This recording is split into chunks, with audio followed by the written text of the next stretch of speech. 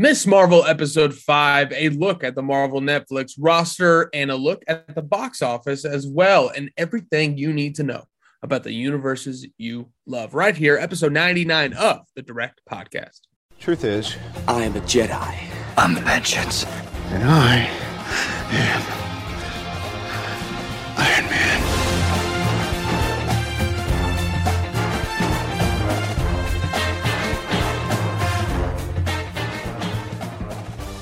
Ladies and gentlemen, welcome in episode 99 of the Direct Podcast, where we will be giving you everything you need to know about the universes you love. I'm your host, Sloth Baby, Matt Rimke, and joining me today, our box office correspondent, Mr. David Thompson. David.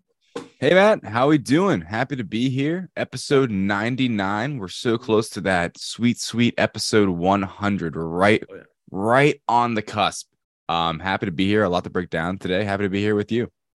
Yeah, man, it's going to be a good one. We got a fun episode. We got a lot of news. Obviously, Miss Marvel, we're very excited about that episode 100. We'll be dropping episode 100 this Friday, July 8th, where we will be reviewing Thor, Love, and Thunder, one of the biggest movies of the summer. And we will also be doing our all-star selection so far for the year of 2022. Very exciting stuff. Now, Matt, before we get to Friday, before we get to that 100th episode with that sweet draft and our awesome spoiler-filled review, you've already seen Thor, Love, and Thunder. So let's hear it. Matt, what did you think? Spoiler-free thoughts on Thor, Love, and Thunder. So I want to start this off with saying that I had so much fun with this movie. It is an absolute blast. It is full of fun and excitement, the same way Ragnarok is. And it's got all that Taika Waititi Thor juice that everyone's looking for. It's what everybody expects this movie to be.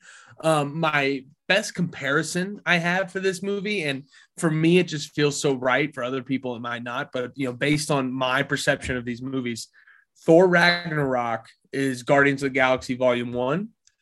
Love and Thunder is Guardians of the Galaxy Volume 2. It is simply more of Ragnarok. It's the comedy of Ragnarok turned up. It's the action of Ragnarok turned up. The colors, the style, the music, everything that you love from Ragnarok from a style standpoint, it's just turned up to 11. And so often in this movie, is that a great thing? There are some times where I think it might get in the way a little bit, but the plot, the story, the characters, everything is interesting. I was shocked by a lot of this movie. None of it's hyper predictable. And for an action comedy, that's a big thing, to not kind of lay your cards out right away.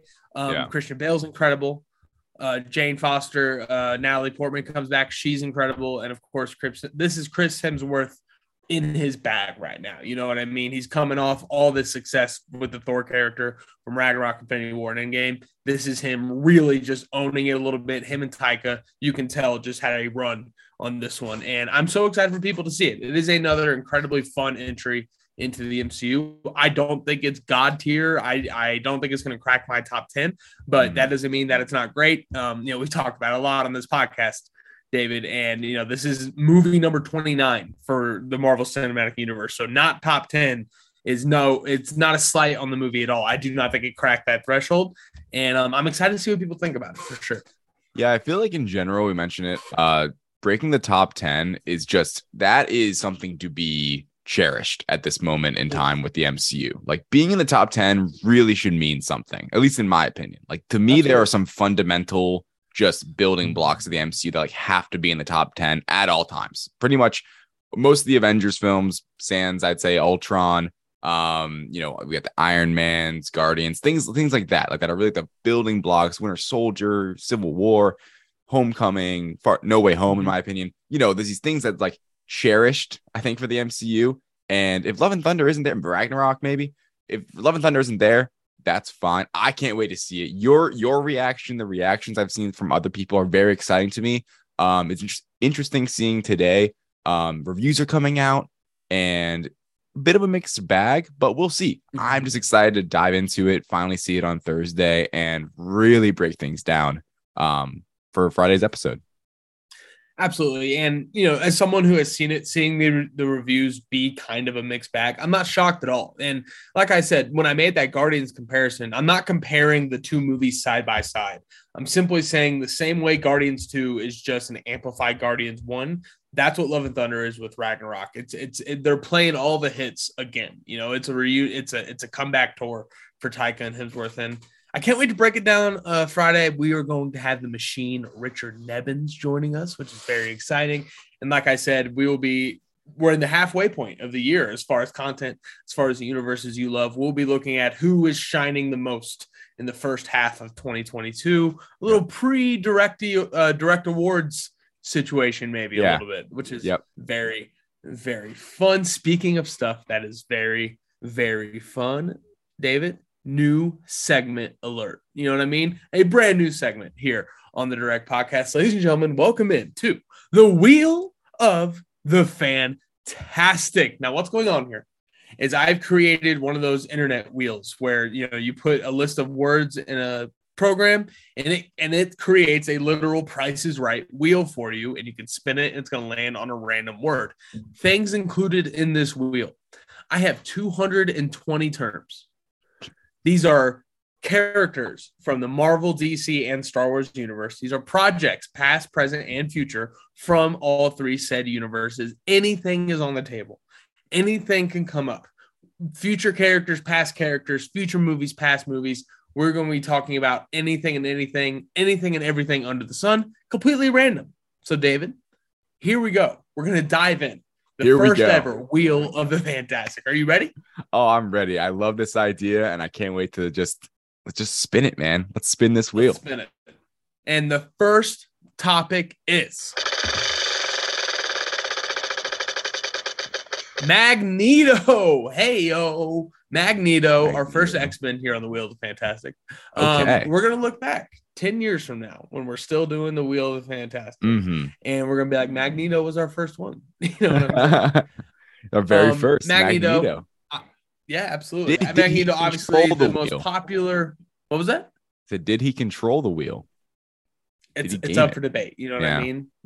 We never know. It's a virtual wheel, but like Bitcoin, that's technically a metal, right? Coins are metal. That's on the internet. And can he control the internet? That's something that we got to talk about with Magneto. Obviously, one of the most popular villains for the X-Men franchise in Marvel Comics in general. Magneto is up there with the god tier villains across comic books. So I guess my question to you is, with Magneto as the talking point, whatever eventual X-Men project we get, if it's a series, if it's a movie, if it's a trilogy and a series along, whatever it ends up being, do you think it would be a mistake or the right move to make Magneto the first big bad for the X-Men branch of the MCU?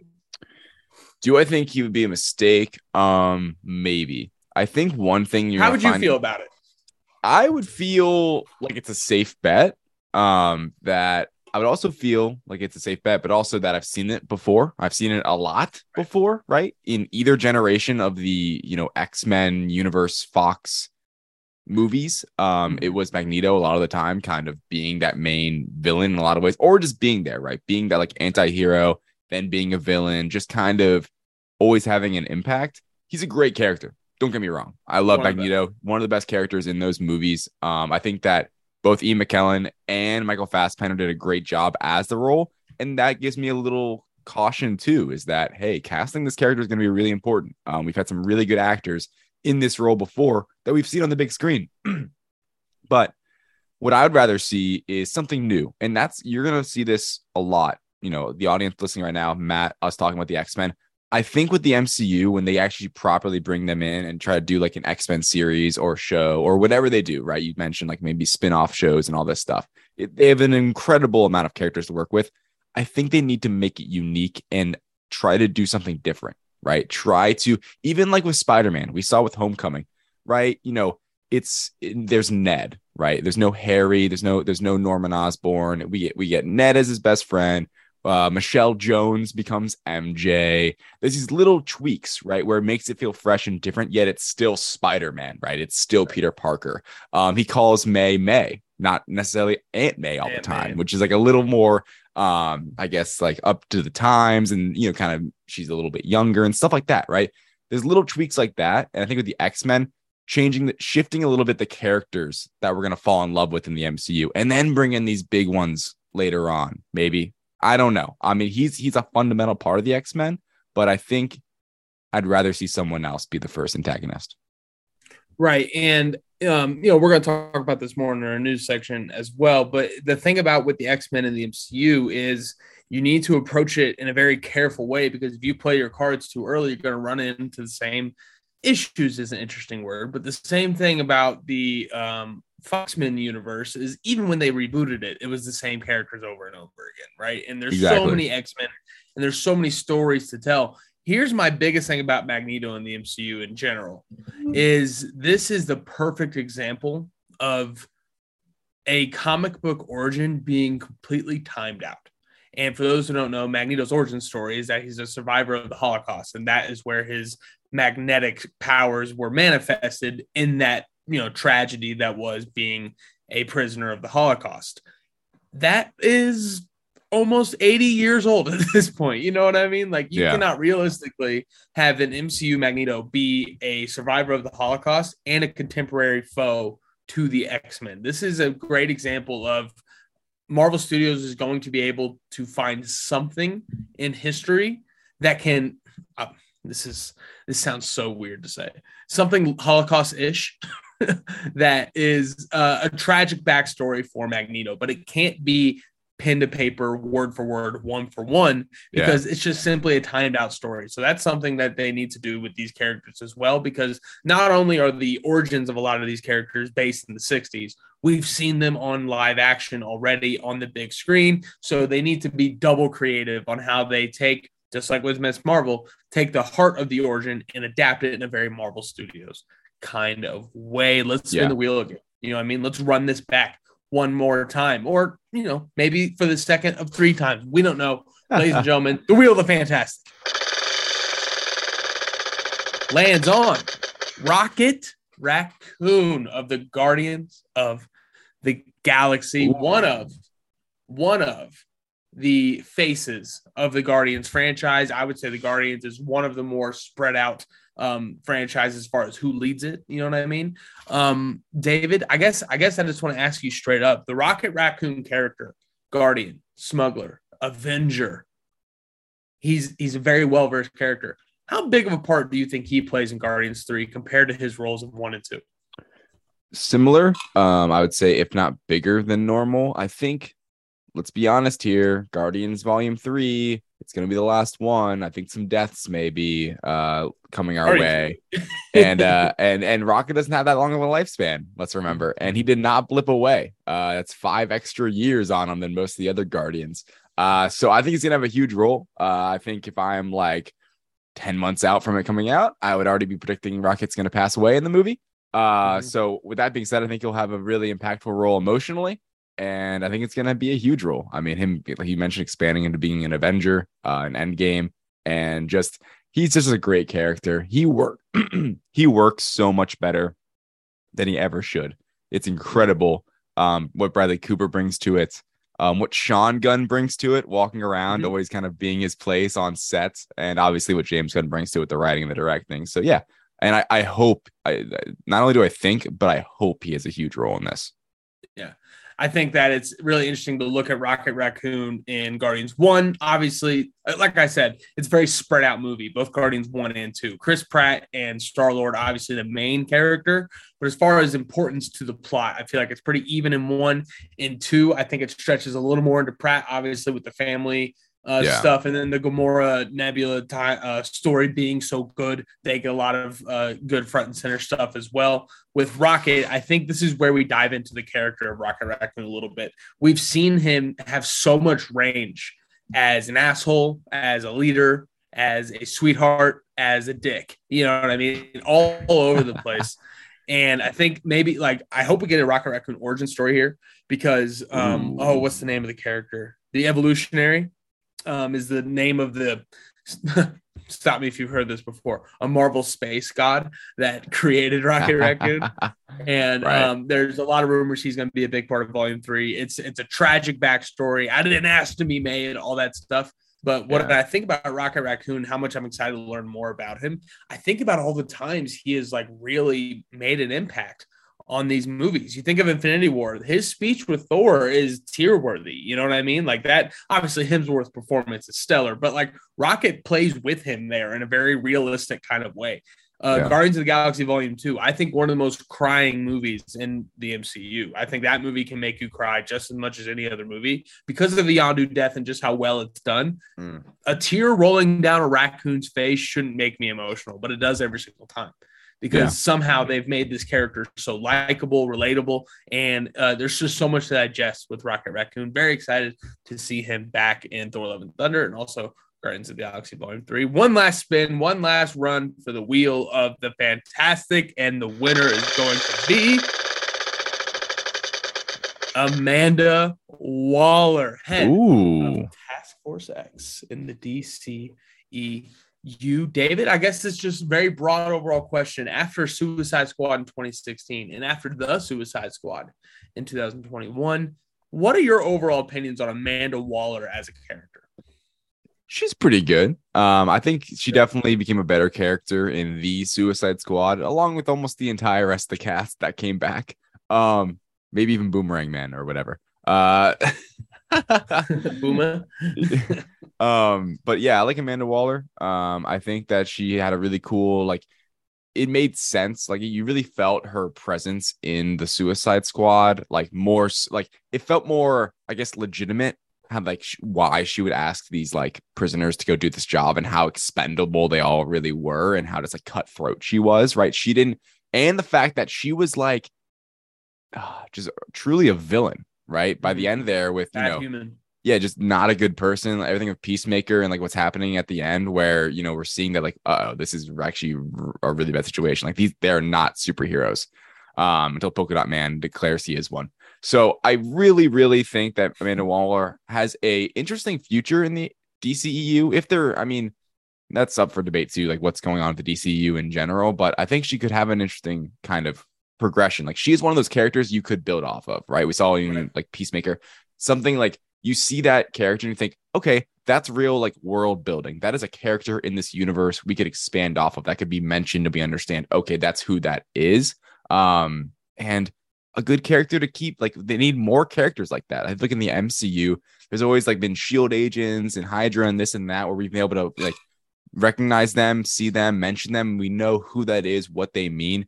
We need more of that in the DC universe, whatever direction they're heading, because it doesn't flow freely and connect as well as the MCU does. And these kinds of characters like Amanda Waller help that if there's just more of them. Absolutely. And I think that, you think of 2016 Suicide Squad, it's an objectively bad movie. The way it was cut, edited, produced, all that stuff. There's a lot of controversy, obviously, with the air cut. It was a different movie on the page than it ended up being on screen. Put that controversy aside. What we got in theaters, objectively not very good. You look for redeeming value in that movie in different places, right? Harley Quinn obviously is a shining star, even though in that movie she's like not the most interesting character. It's just Margot Robbie being fantastic is what drives a lot of Harley Quinn in that one. I still like the graphics in the opening part where they show everybody's name and what they do and like the examples of everybody's powers. I'm a sucker for that. But Amanda Waller, I think, is the best part of that movie by miles, leaps and bounds, because she is so ruthless. She is so I don't give a damn, all that stuff. And then to bring in the Suicide Squad, knowing what we know about the franchise, knowing what we know about Amanda Waller, that opening scene where she really does start capping people. You know what I mean? Michael Rooker does not make it out of the first 15 minutes of that movie because of Amanda Waller. Showing the ruthlessness again, just reminding everybody that she is going to screw us over. When you get to the end of the Suicide Squad, for me, I'm sitting there leaning forward. Okay, how is Amanda Waller going to screw everybody over? How is Amanda Waller going to pull the rug out from these characters? Because we've already learned in 2 movies that's what she does. When they do it in the Suicide Squad with Peacemaker and just how it all plays out, I'm still shocked. I'm still kind of like, oh, I can't believe she did that, even though I'm literally waiting for her to do that. I think that speaks to Viola Davis. I think that speaks to how James Gunn and David Ayer were able to write such a relentless character and not hold back at all. You know what I mean? Yeah. Like they were not afraid to make her the baddest bitch on the planet. And then obviously with Peacemaker just doubles up. I cannot wait to see more of Amanda Waller. She's already become a background character with a lot of weight. You know, you mention her and people are like, whoa. And I like that. Yeah. Her team in the Suicide Squad, her control room team already got a spinoff. Yeah. Peacemaker. You know what I mean? Like that's how big she's gotten. I think that and you know, just bringing it back to Marvel Studios for a second with Julia Louis-Dreyfus and Val, what they're doing with that character moving forward, they need to be taking lessons from Amanda Waller. You know what I mean? Don't be afraid to make her objectively ruthless. And shout out, by the way, shout out Viola Davis in the role. She is excellent, right? One of those things where it's like, okay, what are we going to bring back for the Suicide Squad? Like what worked? Viola Davis as Amanda Waller, boom, book it. You're back. Let's roll. Crushed it. Absolutely. Yeah. And she's fantastic. And ladies and gentlemen, that has been our first Wheel of the Fantastic segment. I hope to do more of. We're going to tighten it up. We're going to clean it up as we move forward. But yeah, guys, that's our 3 talking points today. Magneto, Rocket Raccoon, and Amanda Waller. Where else are you going to get that trio of topics here on the Direct Podcast? And speaking of topics, speaking about the universes you love, we'll go right into the news. Spider-Man wasn't attacking the city. He was trying to save it. That's slander. It is not. I resent that. Slander is spoken. In print, it's libel. Kicking things off with the Red Brand. It's one of the hottest names in the streets right now. Wolverine of the X-Men. Marvel Studios is in talks with Taron Egerton, and it might be for the MCU's Wolverine. A few details. Taron Egerton, who you might know from Kingsman and Rocketman, where he played Elton John. He told New York Times that he has met with the brass at Marvel Studios, including the man with the hat, Kevin Feige himself. He said, quote, I would be excited to take on Wolverine, but I would be apprehensive as well because Hugh is so associated with the role. Egerton is one of the leading fan cast favorites for the role, along with Daniel Radcliffe has been involved. Tom Hardy's always going to be connected. All these different actors, but Egerton seems to be near the top of fan cast lists. David, Egerton's talking to Marvel Studios. Let's start there. How excited do you like Taron Egerton as an actor? Kingsman, Rocketman, he was in that Robin Hood movie with Jamie Foxx. He's been around Hollywood for a while now. Do you think he is ready for that Marvel Studios bump? Yeah, it's funny. I was actually kind of going to save this for some more fan casting things down the line, but Egerton is my choice for Wolverine. I am one of those fans that are casting him as the character. I think he looks the part. I think he's a great actor. I think I really enjoy him in the Kingsman movies. I think he's the kind of actor that I'm looking for in this new MCU X-Men version, right? These X-Men entering the MCU. Like Egerton is my kind of ideal pick for someone who is an established actor, youngish, looks the part, and I think would just work really well in the universe. Like would fit really well, and kind of I think what he would bring to the table as Wolverine is exactly what I want out of the X-Men in the MCU, right? And that we could grow with them, right? Where we start pretty young, and we can grow these characters and branch off. And earlier this episode, we talked about Magneto a little bit from the Wheel of the Fantastic. And I'm a little apprehensive for bringing Magneto in super early. With Wolverine, you kind of have to bring him in somewhat early. He is the most valuable character they got out of the X-Men acquisition from, obviously Disney buys 20th Century Fox. And if you're Marvel Studios, you're like, yay, I get X-Men. And you're specifically like, yay, I get Wolverine now, who, Fox knew it. They made a bunch of spin-off movies, and he was always the star in all the, general X-Men movies. Well, not all of them, but most of them. For the most part. Yeah, for the most part. And in general, yeah, I can't believe he's actually talked to them. That's pretty cool that's out there. I wonder what this means. I'm excited. He would be my right now, unless it's someone else like that I haven't thought of. He right now would be my ideal choice to kind of take over the mantle. I completely agree with Taron Egerton as Wolverine, and I think we can just trim this off our future fan casting spectacular, which is coming on July 20th, by the way.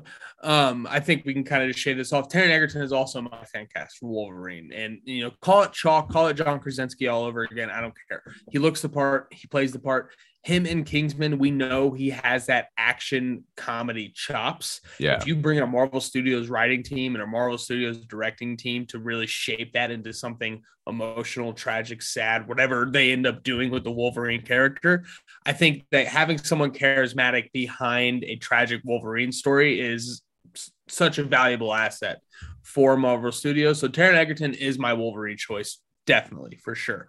As far as bringing him in right away, I wouldn't be mad about it if there was like a Wolverine movie, and I actually just watched this movie yesterday, Wolverine Origins.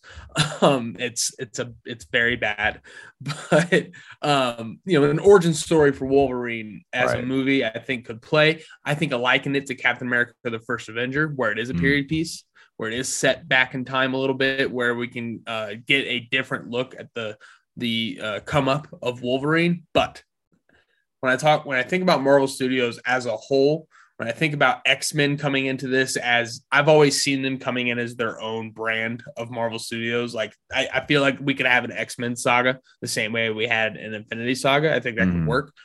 I would be so happy, I think, if they had a few different X-Men projects bringing in a few different characters that maybe weren't the face of the Fox-Men franchise like Wolverine was, Cyclops, Storm, Jean Grey, really flesh those characters out more, the traditional X-Men characters, have an established X-Men team, and then in whatever quote-unquote phase 2 of X-Men in the MCU is, then bring in Wolverine. I think that's such a big punch. It's bringing Spider-Man in Civil War. It's such a late addition to the roster that, I mean, think about it. Think about how big it was for the MCU to bring Spider-Man in 15 movies or whatever it was, right? Like that was such a big jolt for an already thriving franchise. It's trading for a superstar halfway through the season. It's having somebody come off injury halfway through the season. I think Wolverine could be such a big second phase character. But with his comic book history, you can develop Wolverine on the side without bringing him into the X-Men at all. You know what I'm saying? Like he could be the solo mutant story being told on the side, kind of like what Foxman tried to do, and then bring him back into the fold. But regardless, I think Taron Egerton would be a perfect choice there. His size, his humor, and his excitement all seems to work for me. Sticking with the red brand, David. Black Panther: Wakanda Forever is the next movie on the MCU slate. It is coming out in November. It's a big gap between Love and Thunder and Black Panther. Not really in numbers. It feels very far away. Yeah. Right. We got a whole summer. We got the beginning of fall to get through. It's going to be holiday-ish season by the time Black Panther comes out. It seems very far away. Yeah. But we got our first look at some stuff from Black Panther: Wakanda Forever. The promo campaign is coming soon, but we got promo art first. This is usually our first looks at characters. We're not going to do a capes and tights segment just because we want a better look at everything. We want to see them in motion before we really break them down. But we got our first look at Namor and Namora, the first Atlanteans of the MCU. David, the Mayan aesthetic, the Mayan motif of the Namor outfit. Are we excited for a cultural background for this character outside of simply Atlantis? You know what I mean? The city underwater. Yeah, I'm digging the look so far. I think just purely based on the look, it looks pretty good. I think it fits into what we already saw from like Black Panther and kind of how they how they look is very like cultural and like rooted in history and not tribal, not like anything else we see in the MCU. Typically, like not like what Shang-Chi's walking around in San Francisco, right? A little bit different. So in general, though, I am like not based on this at all. This actually got me a little more excited. I am a little dubious in general of them bringing in Atlantis and just 75% of the Earth, the ocean, right into the MCU. It's always a little. I don't love Aquaman. I don't really enjoy that movie, that first movie. I don't really enjoy Aquaman in general. I think he's kind of an okay character, and my man. I am a little dubious of this being like a main part of Black Panther. I have full faith in Feige, Ryan Coogler, the MCU. But like with everything going on with this movie, you know, obviously Chadwick not being there, what they're gonna do with the heroes of this story, and now we get the Atlanteans. I'm a little nervous. I'm excited, but I'm not the biggest.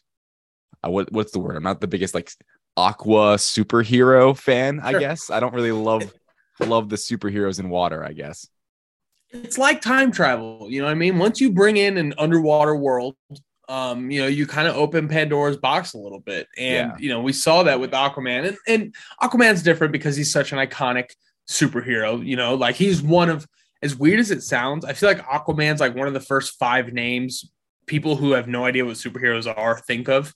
Superman, Batman, Aquaman, you know, like it's just, it feels right. Maybe it's SpongeBob. I know that sounds silly, but maybe it is SpongeBob. The fact that, you know, we had Mermaid Man and Barnacle Boy growing up as kids. Like that's a direct relation. You know, it's basically 60s Batman mixed with Aquaman. But I like the idea of Atlantis and Namor having a cultural significance to them.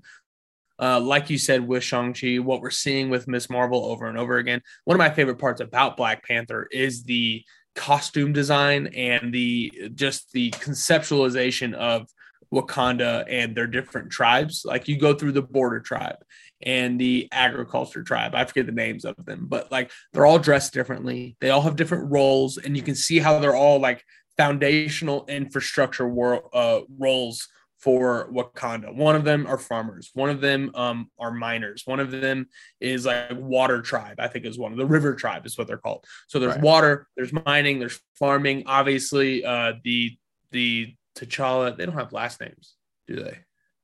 No. What would T'Challa's clan be called? Whatever. The Black Panther tribe is like technology. Yeah. You know, I like how each one of them has like an infrastructure role to them.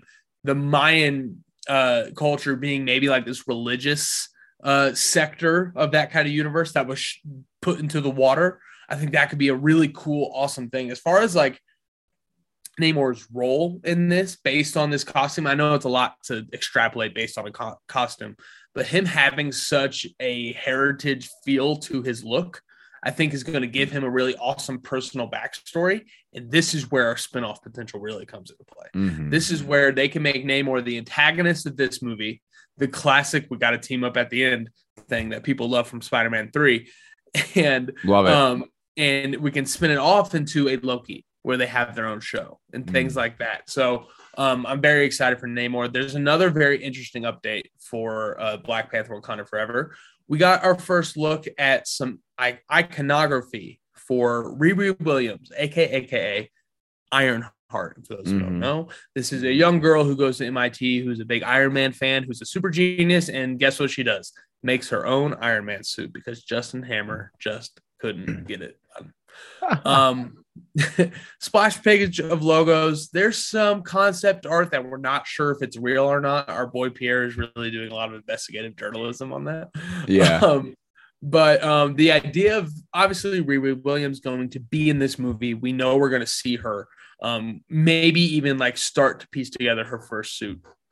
David, do you think we get Mark 1 from Ironheart in Black Panther Wakanda Forever? Great question. I would lean yes, just because if she's in the movie, I understand where maybe it's like, hey, you just kind of toss her in. She plays a little bit of a role. You introduce her to the MCU, and then she gets her Ironheart Disney Plus show, and you kind of are more familiar, right? It's that connective tissue of the MCU, just classically done. Post-credit gold. Exactly. Yeah, right. Maybe in a post-credit scene. That's a great idea. I could see it. It depends on how big of a role she's playing in this movie, which it's not. To me, at least, I'm not entirely clear of what it is. I think almost because we're getting some insight right now makes me think that she does play a pretty big role, or at least like I don't know, something, a bit of a chunk of the movie, I guess, maybe she's in. We'll see. I'm excited in general that she's even in this movie. I like I mentioned earlier, that just connecting one thing to the next in the MCU. Introducing someone in a movie and then they get the TV show, kind of like what you were just mentioning earlier with like a possible Namor spinoff and stuff like that.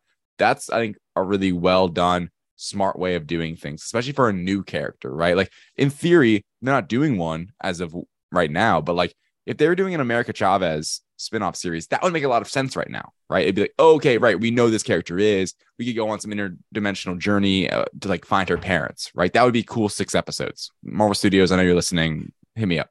Riri Williams, on the other hand, I'm curious. One thing I'm very curious about Riri Williams is the public reception. Iron Man, Robert Downey Jr., Tony Stark, all one and the same at this point. The most beloved MCU character, bar none, in my opinion. Like bar Absolutely. none. And the fact that I can already see now people are like, oh, knock off Iron Man, oh, female Iron Man, oh, this, that, and the other. It's like Iron Man. Yeah, right. It makes me a little bit nervous because, and you know, just for in that perspective as well, they need to nail it, right? Riri Williams is the main character that we really, really like because she kind of is in a way stepping into that mantle. Not completely, she's not Iron Man, but in a way, she is kind of taking a little bit of that mantle, right? She's gonna be the one in armor, shooting out lasers and doing all and flying around, right?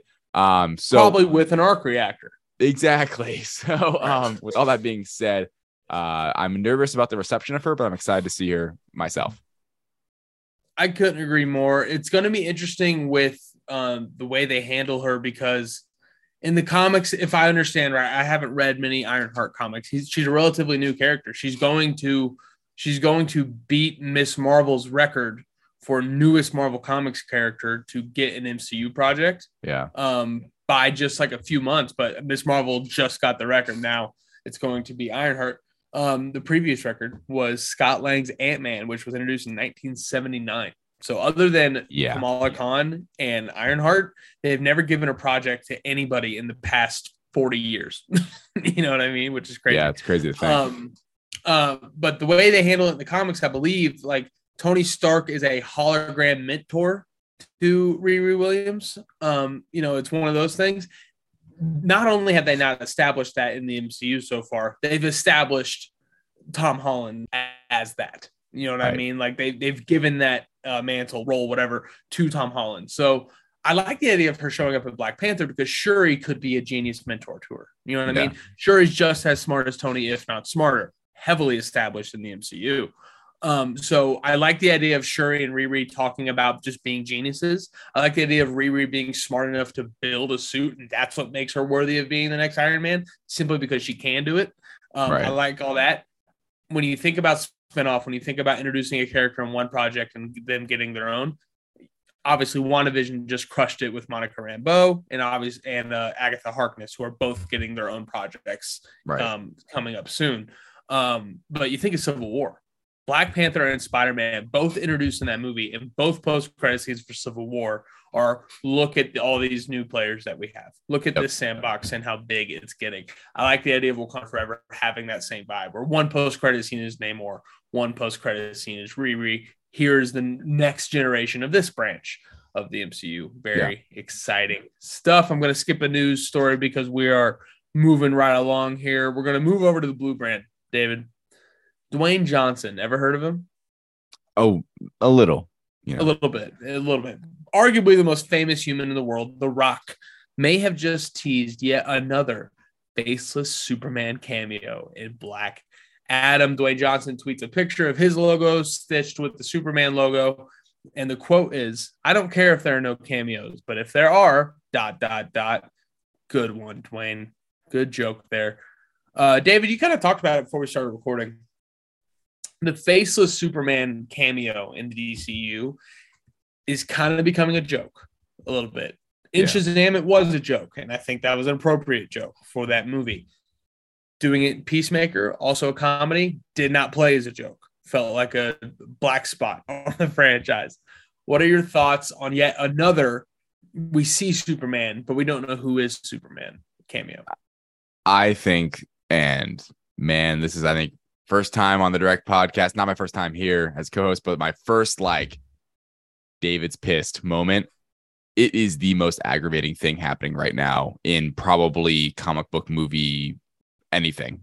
It is so frustrating what Warner Bros. And maybe now they have new ownership. It's now Warner Bros. Discovery. There's going to be some new takeover. Maybe they will finally figure out, because it is David Zaslav said it, the new owner. He said that Superman specifically is something they need to tap into more because it's like, no shit, right? Like, what is happening with this character? It is Superman. You mentioned earlier listing off superheroes. The first one you say is probably Superman, maybe Batman, maybe Spider-Man, right? But Superman is the most iconic, the most well-known superhero in existence of all time.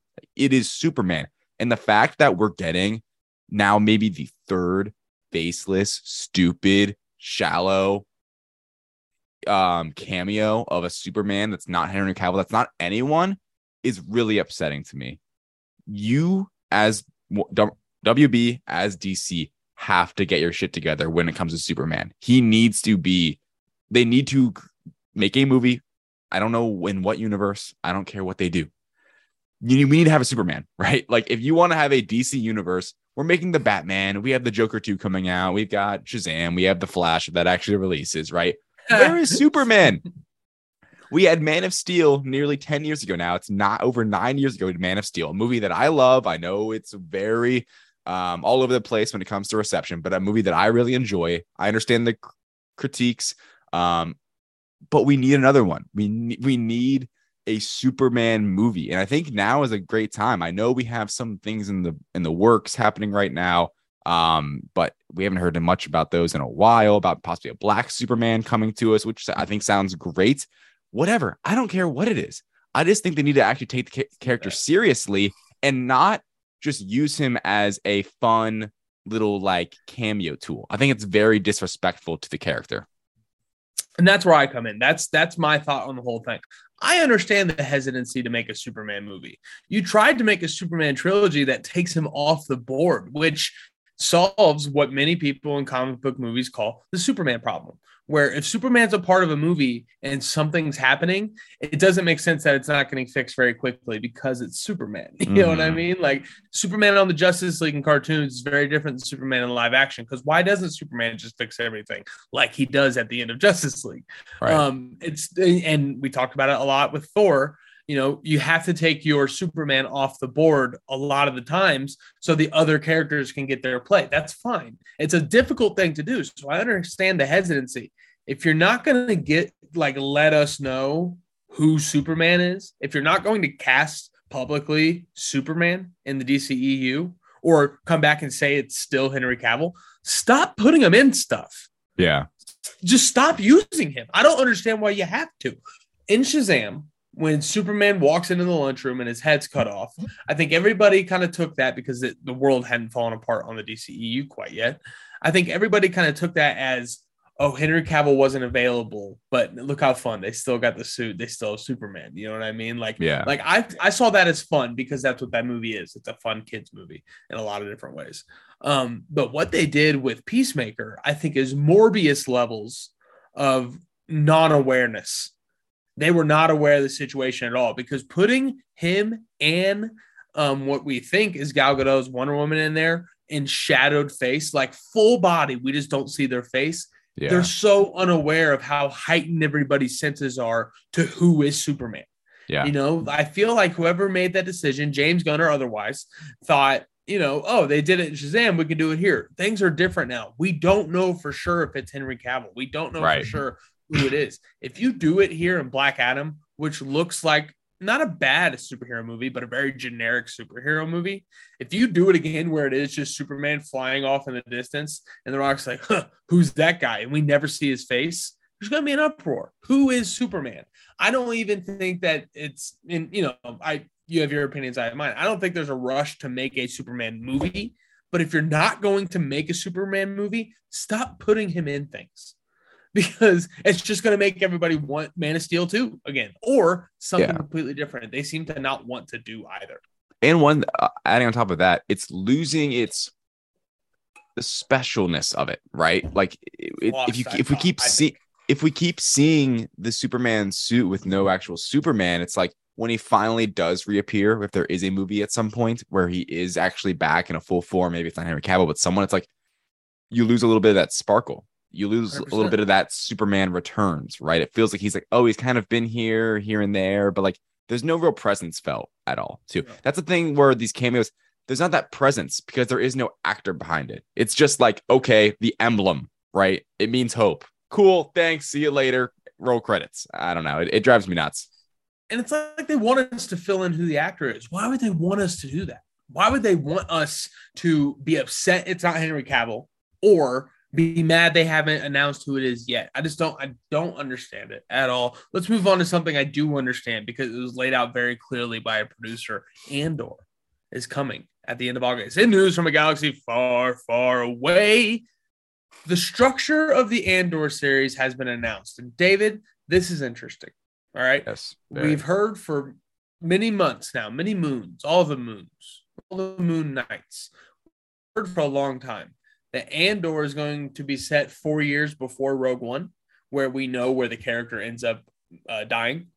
It was broken down by a producer recently that season 1 will cover 1 year of Andor's life, 12 episodes spanning 1 year. Season 2, that's already been announced and is in production, will cover 3 years with 3 episodes acting as 1 year. Very interesting. It's very interesting how upfront they are about this. You know what I mean? How this is like, they almost want to market it this way. What are your thoughts as somebody who's very excited for the show that season 1 will be 1 year over many episodes, and then there will be a time jump kind of vibe in season 2? I love it. To me, this is an example of, hey, we have this story. Here's how we're going to tell it. Here's why it makes sense for it to be a series, not a movie necessarily, right? I keep kind of going back to this where it's like producers, whoever's in charge, directors, writers, right now they're being told, hey, this needs to be a series. Go, right? Whatever project this is, that has to be a series. Make it a series. You are forced to make this a series, right? We saw it with Obi-Wan Kenobi. They literally basically, from exclusive from the direct.com, almost kind of admitted that, right? It was going to be a trilogy maybe of movies. And then it's like, nope. Solo flopped. Okay, it must be a series. Figure it out. And I still love that show. But with Andor, this feels more natural. This feels like, hey, we have this story to tell over 2 seasons. It just happens to be 2 seasons. We're going to do this much in 12 episodes. It's going to cover a year. And then we're going to really make things move in season 2, leading right up to Rogue One. I think we're entering a really cool state of Star Wars where we're getting that. We're adding in those time gaps between episodes 3 and 4, right? Between Revenge of the Sith, to be clear, and A New Hope, where we have Fallen Order, the video game. We have Obi-Wan Kenobi. We have Rogue One. Now kind of filling in before Rogue One, getting that Cassian Andor story leading up to that. It's making for, if Andor is a good show, which it looked phenomenal based on the trailer.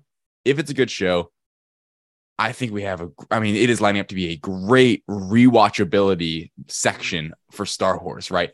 For Revenge of the Sith, Obi-Wan Kenobi, Andor, Rogue One, A New Hope. That is an awesome lineup if Andor turns out. And I think it's very unique, and I think it's really cool the route they're going with this Andor show.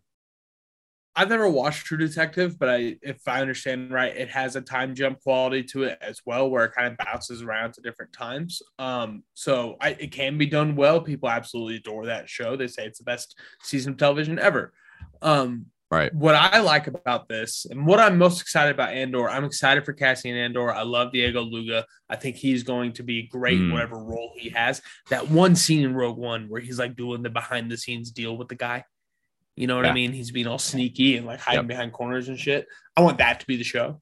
But what I'm most excited about for Andor, and I've been talking about it for weeks, I hope this is a early look at the rebellion, or like in Rogue One, the rebellion at its like peak spy status.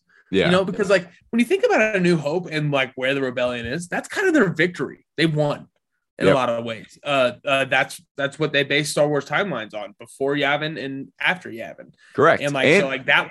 Go ahead. Yeah. Well, I was going to say, and really by A New Hope, there is a fully established rebellion. First scene of the movie, Darth Vader calls out Leia for, like he calls her out for being a part of the rebellion. So it's really this established thing by then. I think you're right. I think Andor will be part of those, building blocks establishing that rebellion, because we're seeing it, and it's cool too. Like talking about the rewatchability, we see in Obi-Wan those little steps as well, with the path and all of this, where it's very early on. It seems like you're taking a lot more losses than wins in that 10 years after Revenge of the Sith, but when you get closer to episode 4, to the Battle of Yavin, a few more wins, right? There's more seeds planted throughout the years where now they can really sprout and grow, and leads to the Death Star blowing up eventually. I think of 3 things when I think about the building of the rebellion, that in that gap that you're talking about. I think of that line in Solo where they get the hyper fuel or whatever the fuel was they were going for. Sure. Whatever it is. I have no whatever idea. The fuel is. There's a thing. The thing in the Solo movie. It's yes. actually a really cool line by the Flag Smasher lady. She goes, this is hope. We're starting something with this. This is going to be big. And I like that line because it's like, oh, she's going to start something with that. We think maybe it's a rebellion. In Obi-Wan Kenobi, O'Shea Jackson, he's like, Obi-Wan Kenobi's like, hey, thank you for everything you've done. And O'Shea Jackson's reaction, hey, I'm just getting started. And I got chills thinking about it. Like, what a dope ass line for someone who's starting the rebellion. And then in Rogue One, Diego Luga, that incredible speech. I've been in this my whole life. I don't get to pick and choose where I fall. Like, I've been here, that kind of thing. The way, now circling all back, the way these seasons are set up, I love the idea of season 1 really, like you said, being that building block of the rebellion. We're going to look at the actual foundation of like the first rebellion mission or the first rebellion, whatever it might be, right? And with the time jumps in season 2, we can see it really evolve through 3 episodes at a time and really see all the different stages of the rebellion building their dynasty, building their franchise before they get to that first Super Bowl win in A New Hope. Yeah. And I love that idea. I'm very excited for that sector of Star Wars. And I'm also excited about everything else in the universes you love, including Miss Marvel episode 5. Your great-grandmother's story is of legend. When you're ready, we have much to discuss. Ladies and gentlemen, the penultimate episode of Miss Marvel. Miss Marvel episode 5 has arrived. We have 1 episode left of this coming-of-age series in the Marvel Cinematic Universe. David, big episode. We only got 1 left, and we had a lot of questions going in. Interested to see where you stand coming out. Episode 5, overall, spoiler-free thoughts. Dude, I really enjoyed this episode. And it's a change of pace. It is an interesting way of telling this story. But I actually think, and we'll talk more when we get into spoilers in 1 second, but I think that this episode was a bit of a requirement. I really think that it gave us some great background information on what's happening, why we should care. It kind of fills in some gaps for us, maybe helps out a little bit more with like why it's Kamala, the mythology of it all, some emotional beats. I thought that specifically the first like 25 minutes ish of this episode were like really great. I really enjoyed it. And then, at the end, we're kind of pulling things back together. But overall, I can see where someone wouldn't maybe like this episode and would be maybe surprised by it, not really interested in it, like maybe like kind of shut off themselves from it. But for me, it was great. I actually really, really enjoyed it. And this show keeps showing me how creative they are, how they're not scared to take risks, how they're not scared to tell the story that they want to tell. And I can't wait for the finale. I kind of wish that there was more. I'm surprised we only get 1 more, probably 40-ish minute episode. It feels like there's more to tell than that because of how the story's been going. Like it's really it feels kind of stretched out in a way. And it's only 6 episodes. So it's all of a sudden just going to come to an end here. But Matt, what did you think? I really, I enjoyed this episode. It's a super interesting episode. I was very engaged with everything going on. Comparing it to the rest of the season, I'm not my favorite, not my least favorite by any means, but like comparing it to the rest of the season, the things I loved about Miss Marvel going into episode 5 was the charm, the charisma, the family dynamics. Not the family story is very much present here. The family dynamics is what I was really enjoying. All those things that made this such a lovable show. A lot of that is absent here, and we'll get into why here in a second. A lot of that is absent here. So on that respect, I'm a little more down on this episode because it's not the Miss Marvel stuff I have loved so far, but they did do something different. They did take a risk. They did totally pivot on us, an off-speed pitch compared to what they've been throwing lately. Full of heart, full of interesting characters that we've heard notes of, but we're finally getting to see them fleshed out a little bit more. And just the overall aesthetic of this one, just like the rest of the show, feels so authentic and organic and engaging. You know what I mean? You know, they weren't in the most exciting places. This is not the City of Lights, Koresh, that we were in last week. This is a very different time, different period piece type episode. And I think they crushed that. They made me feel a part of it. So I'm let down in a lot of ways because it scaled back on a lot of the Miss Marvel stuff I've been really enjoying, but what they filled it in with, super engaging, super interesting. I definitely a slower episode, but they make up for it with a lot of heart. And like you said, a lot of exploration that I think is super necessary to care about what ends up happening throughout this one. So without further ado, I think we get into spoiler.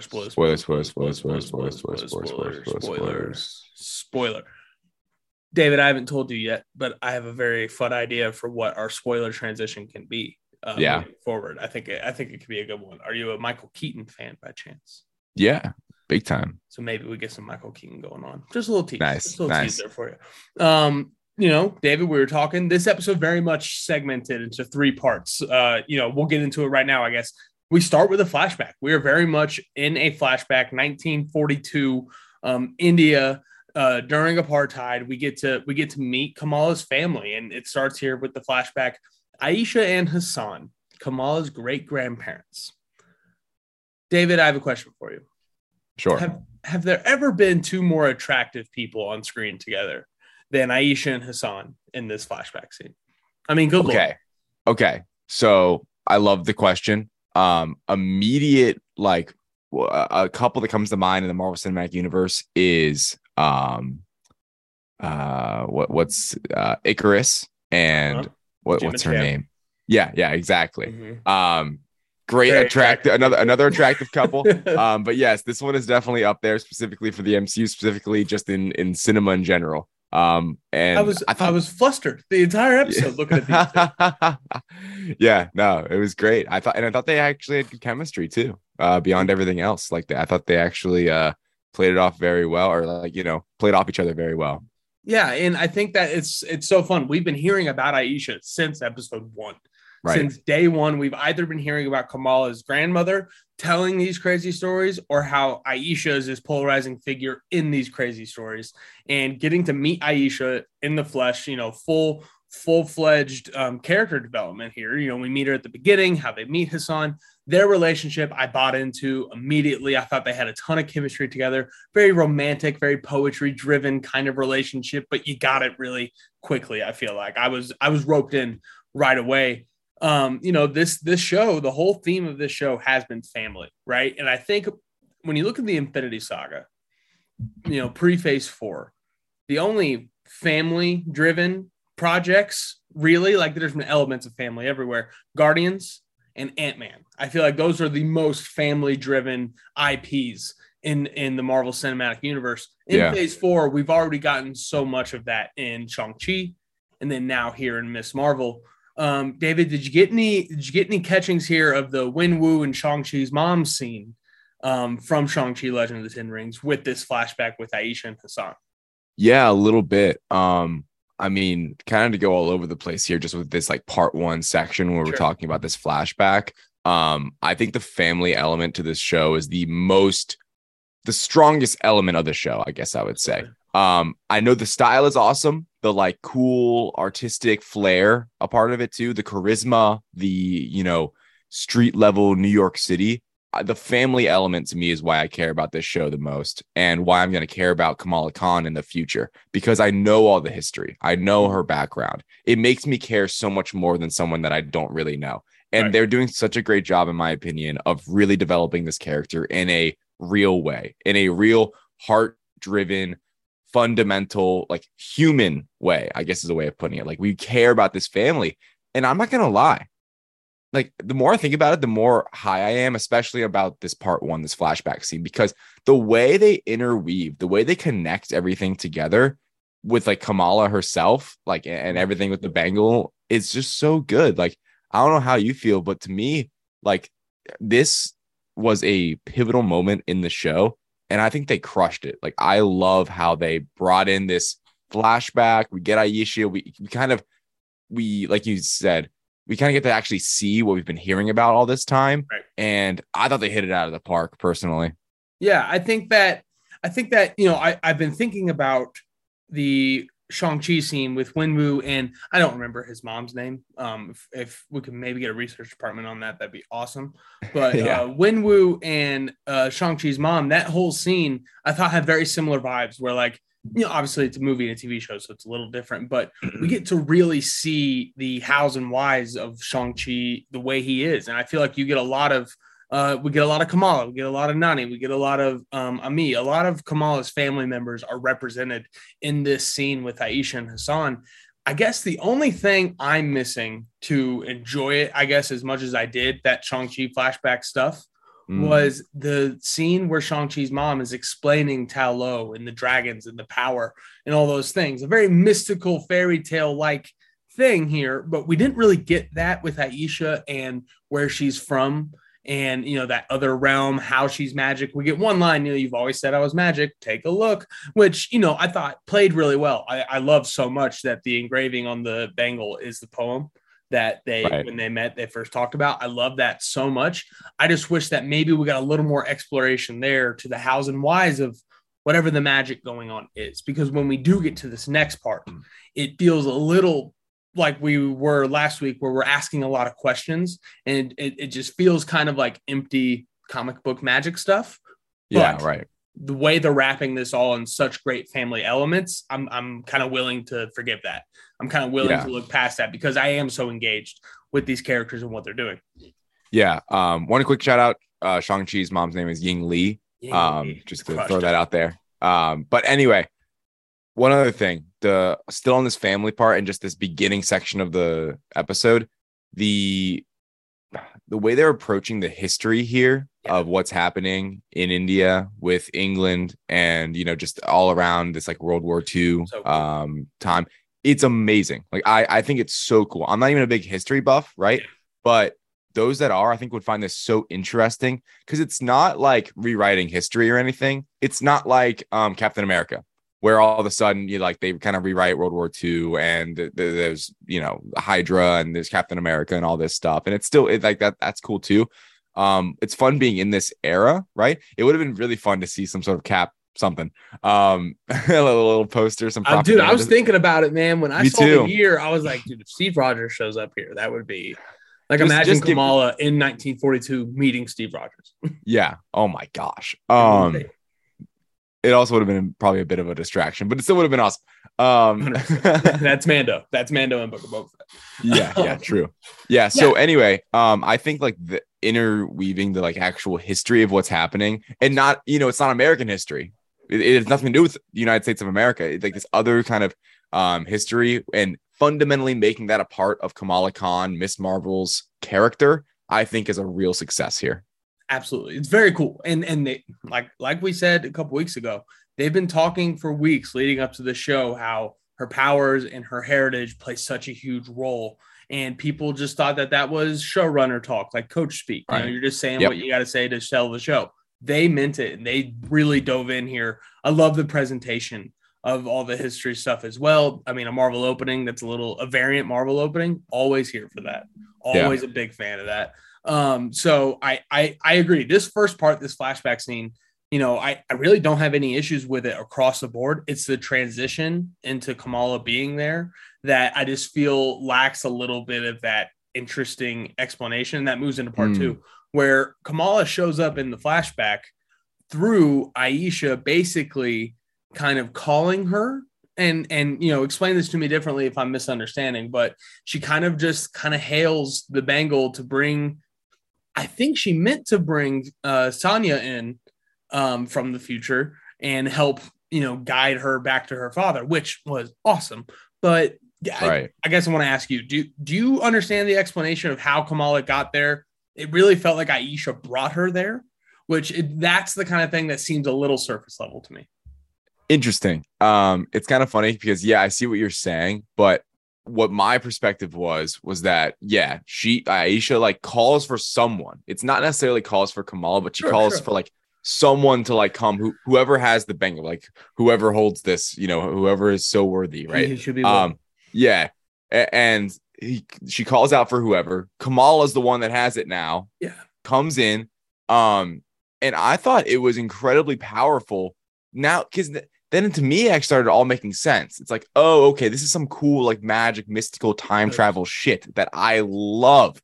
I thought this was like so cool how it's like, oh shit, like she was actually there. Like she's actually doing this right now. And there is this like perfect loop moment, right? Where like you could see like if it was like a time travel show, it'd be like, uh-oh, we can't mess up this moment. This is a what do they call it? Not a breaking point. A nexus point. A nexus point, maybe, right? Where it's like this has to happen in order for you to happen, right? It's like if she didn't do this, all of a sudden her picture would be disappearing, right? Back to the future. 100%. So cool to me. Back to the Future is a bunch of bullshit. No, it's not. According to Miss Marvel, it's all true. But no, it's yeah, eat that. Talk about that in your podcast, Ant-Man. Miss Marvel makes it matter. It's not bullshit. Anyway, I thought it was really cool how the way they spun that. I understand the surface level element. I thought that the more surface level thing to me is what you mentioned earlier, where there's not that, like you mentioned, it was Shang-Chi and Ying Li, his mother. There's not that moment of like talking about the mythos of it. There's none of that here. And then in our next part where we kind of get the veil, it's like, oh, okay. We got right? We got that explained to us in the past that the veil exists and here's what it is. It's a gateway between worlds, all this stuff. Right. It's just I've spent so much time during the show caring about the characters so much that I've never really worried that I just don't have the same level of investment in the mythos of it. Like you were saying, that's a great way to put it. And I figured they had a lot of opportunity in this episode to make us care about the mythos a little bit more with Aisha. I always thought meeting Aisha was going to make us buy into the mythology of the Bengal and where they're from and this power and all this stuff. And it's not like they didn't draw attention to it. They did, quote unquote, explain it. It's just, I wish that was as interesting as the character dynamics throughout this show, but it's not a perfect show. It's never, and I'm very okay saying that it's not perfect. I do care about the characters enough to still be very bought in because it is a powerful moment when Kamala says it was me the whole time. Shout out to my buddy Mitch Lawson, who was like very much called that. He 100% called that it was going to be Kamala that guided her grandmother to her great grandfather. And that was such an awesome scene. But then once we get that, once we kind of get the moment of Kamala, quote, fulfilling her destiny, I guess is a great way to put it. Obviously Aisha gets stabbed, which is a very weird cut they put in where we cut back and then Najma's just an evil bitch, dude. Najma's just kind of out there in this one, right? Like she's kind of just wild in this show. She seems very like, and what's crazy, that's like, honestly, I'd say the Najma character is probably the weakest character so far in this show. Like she just kind of appears, is Kamran's like mother, right? We guess. She doesn't age and all this. And then it's just like, there's that immediate like heel turn. And what is that, episode 3, I think? There's not even a scene in between. Hey, we're going to help you. Screw this shit. Like there's no, and I think a better way of doing that possibly would have been like kind of Najma actually genuinely bringing Kamala under her wing a little bit. And then the like betrayal. There was no real betrayal here. She's just kind of like batshit crazy, like moving forward. Right. And even in the past, right? It's like the same. It's the same. She's like the same character back in the 40s, right? So, I will say, like, on just kind of before we move on to the last part, I thought it was very powerful. Kamala being the one that saves her grandmother, and the fact back later where we get the grandmother back, and it's like, holy shit, this connection now means so much more than it did 10 minutes ago, right? It's like, oh my gosh, like, and she's not like. Nani isn't this like crazy woman. She was this little girl where she saw these crazy things and then she knows that there's this family like magic there. There's this family history. And I thought that was very special. I genuinely almost was tearing up during a scene in this episode. I am right there with you when she goes to, and we move on to the next part and we'll talk about it, trust me. But when we go to Nani explaining to Kamala's mother, like, hey, I told you it was real. What do you think I've been telling you? Like all of that, very fun and cheeky, but like so much heart behind that because Kamala is so bought in now. And I love that. Right. I'm a huge fan of how they played all of that. Honestly, like, and I mean it, other than I can't get off the word mythos because it's so exactly what I'm missing is the mythos of this. Other than that, though, I'm so high on all of it because it's so well done.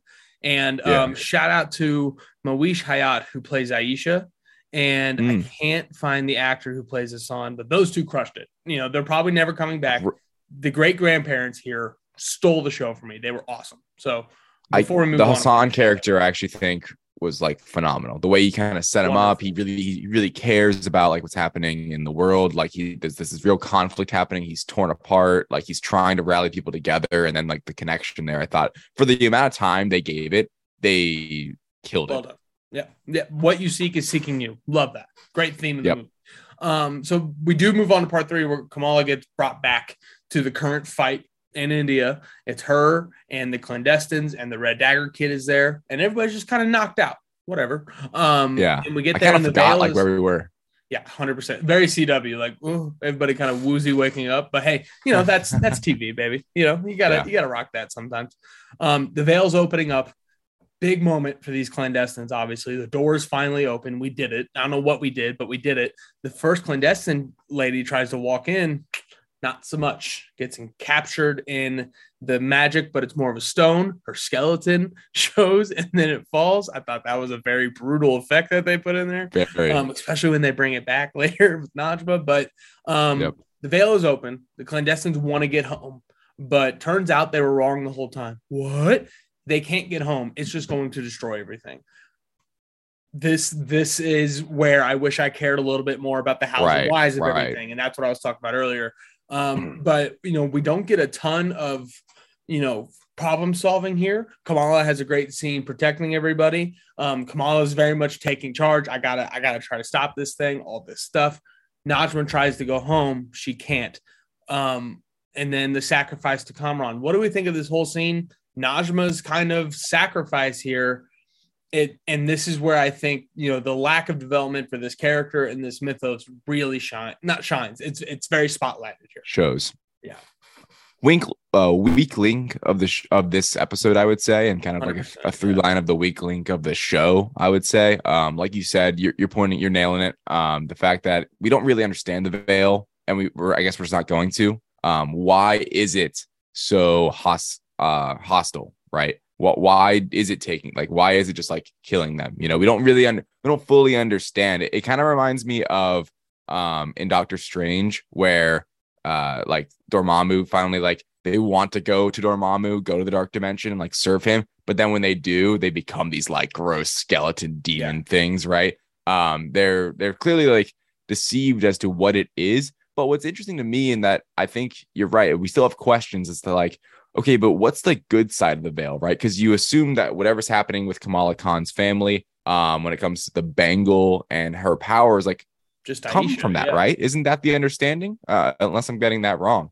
But there is it's like the connection to that veil, to that alternate kind of like pocket dimension, as we talked about, the similarities to Talo. Definitely not great. I also thought in the end, what kind of how I read this is like, okay, at the end of the day, Najma was kind of just a story beat to get Kamran the powers. That's kind of my final thought on that, where it's like, okay, makes sense. You want to get the kid the power, and then we go on to a season 2, 3, 4, or 5, or whatever, you know, whatever ends up happening with the character. But it's like, okay, get this young actor the superpowers. That's how I read it anyway. I completely agree. And it, you know, point blank, it felt unearned. You know, I didn't feel like Najma deserved that moment where she gets to die a good guy and, you know, grant this great power onto Kamran that we still don't understand. You know what I mean? And again, and I keep harping on this. I promise I'll shut up. If we cared a little bit more about the hows and whys of that part of the story, I think that moment may have hit a little harder. And it's so interesting seeing that contrasted with how much I care about the family, how much I care about Kamala and her parents, and just that whole story beat is just so well done and organically thoughtful. This one feels very tacked on just to, you know, get the powers to where we need them to be for whatever this finale is going to give us, because I feel like we're done with the Norel. I forget the name of the realm. I really should have done a little more writing down here. It's early, guys. But we seem to be done with the mythical side of this because Kamala has her powers. She understands, that they're a part of her family. She's understanding how to use them. Cameron now has his powers as well. He very much is aware of all the situations. I don't know if we're going to go back to that at all. Do you feel like this was the end of the mystical side of all this? I mean, I think they just call it the Noor dimension, right? The Noor, yeah, that's what it is. Is that, yeah, okay. Do you think this is the end of the Noor storyline moving forward? Because it feels very resolute. I agree. I believe it is. And I think that's a bit of a criticism I have. And I tweeted it out earlier today when I finished the episode. It's like, this feels like an 8-parter, not a 6-parter. Yep. Because I feel like in 6, now we're just going to go back to the States, deal with damage control, and put a bow on it. And then Carol Danvers is gonna be there, right? And she'll have her moment where she's in the cool suit. We had that moment at the end of this episode where we have a little like cool. The suit is love it. I love it again. And then we'll get the like she'll sit on the the light post and all that good stuff. But I agree. I think if you want to directly compare, which I think it should be directly compared to Shang-Chi in this case, like they handled the mythos of that story so much better than this. Yeah. The issue is I don't mind. Once again, I'm in that kind of mindset. It's like, hey guys, make this Kamala Khan series in 6 episodes. Okay, figure it out. Great. And if that was the assignment, right? If it's like, all right, make a series, make it 6 episodes. Maybe they weren't assigned 6 episodes, but let's just say that, hey, make a series. Okay, let's do this. Let's write it out. If you're gonna have like 3 things to focus on, her powers, the family, and the mystical veil, I guess the powers and the family would be the 2 things you would put at the forefront, because that's what it feels like. It feels like those 2 things are what they really have focused on in their writing, and the veil, Najma have just been a bit of a plot device, I guess, to kind of keep things moving forward. Yeah, just it's not vital. It's not super important. There's no like big bad waiting behind the Noor dimension that we know of yet, right? Maybe it'll be explored later. It's interesting to me that this character is going to be in the Marvels next and not like a season 2, because I feel like there's so much more. I mean, dude, she is the reason I'm excited for that movie right now. And in general, it's interesting because we'll see what happens in episode 6, but I think there's so much more room to grow with this character. It was cool. I will say we were talking about how kind of the negatives of that scene of the sacrifice, and the veil and everything. I did love the superhero stuff with Miss Marvel there. The protection, the shield, 100%. Using the wall. I thought Spider-Man action scenes. I'm not punching anybody. I'm saving people. Exactly. That's exactly it. And man, do I want her to interact with a Spider-Man. It doesn't have to be Tom Holland. Just, dude, Miles Morales in the same universe. Oh my gosh, would that kill? Have you seen Stranger Things yet? Of course. Caleb McLaughlin needs to be Miles Morales, man. That kid was a superstar in the finale. For those who don't know, Lucas from Stranger Things. Made me cry. He's a great stunning performance by that guy. Yeah. Stunning performance. It was amazing. The whole crew. Yeah. Great show. But I agree with you that that's definitely the weakest link is the veil, and this and makes the next episode moving forward. And just quick shout out to Kamala, her mother and her grandmother. That whole relationship, amazing. Truly amazing how Kamala is getting closer to her mom through her grandmother, and they already have their issues and all that stuff. They are bonded, and it's just so good. Loved it. The old 90s pictures or the old 80s pictures of Kamala's mom. That was money, man. It was very good. Very, very good. I love that line.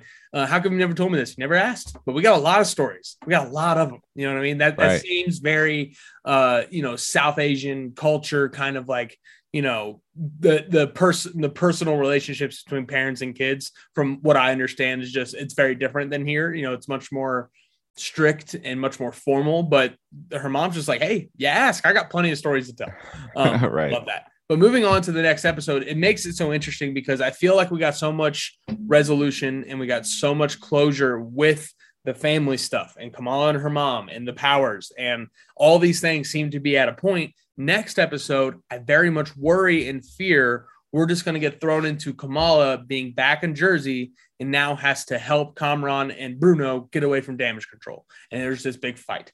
And I'm for that.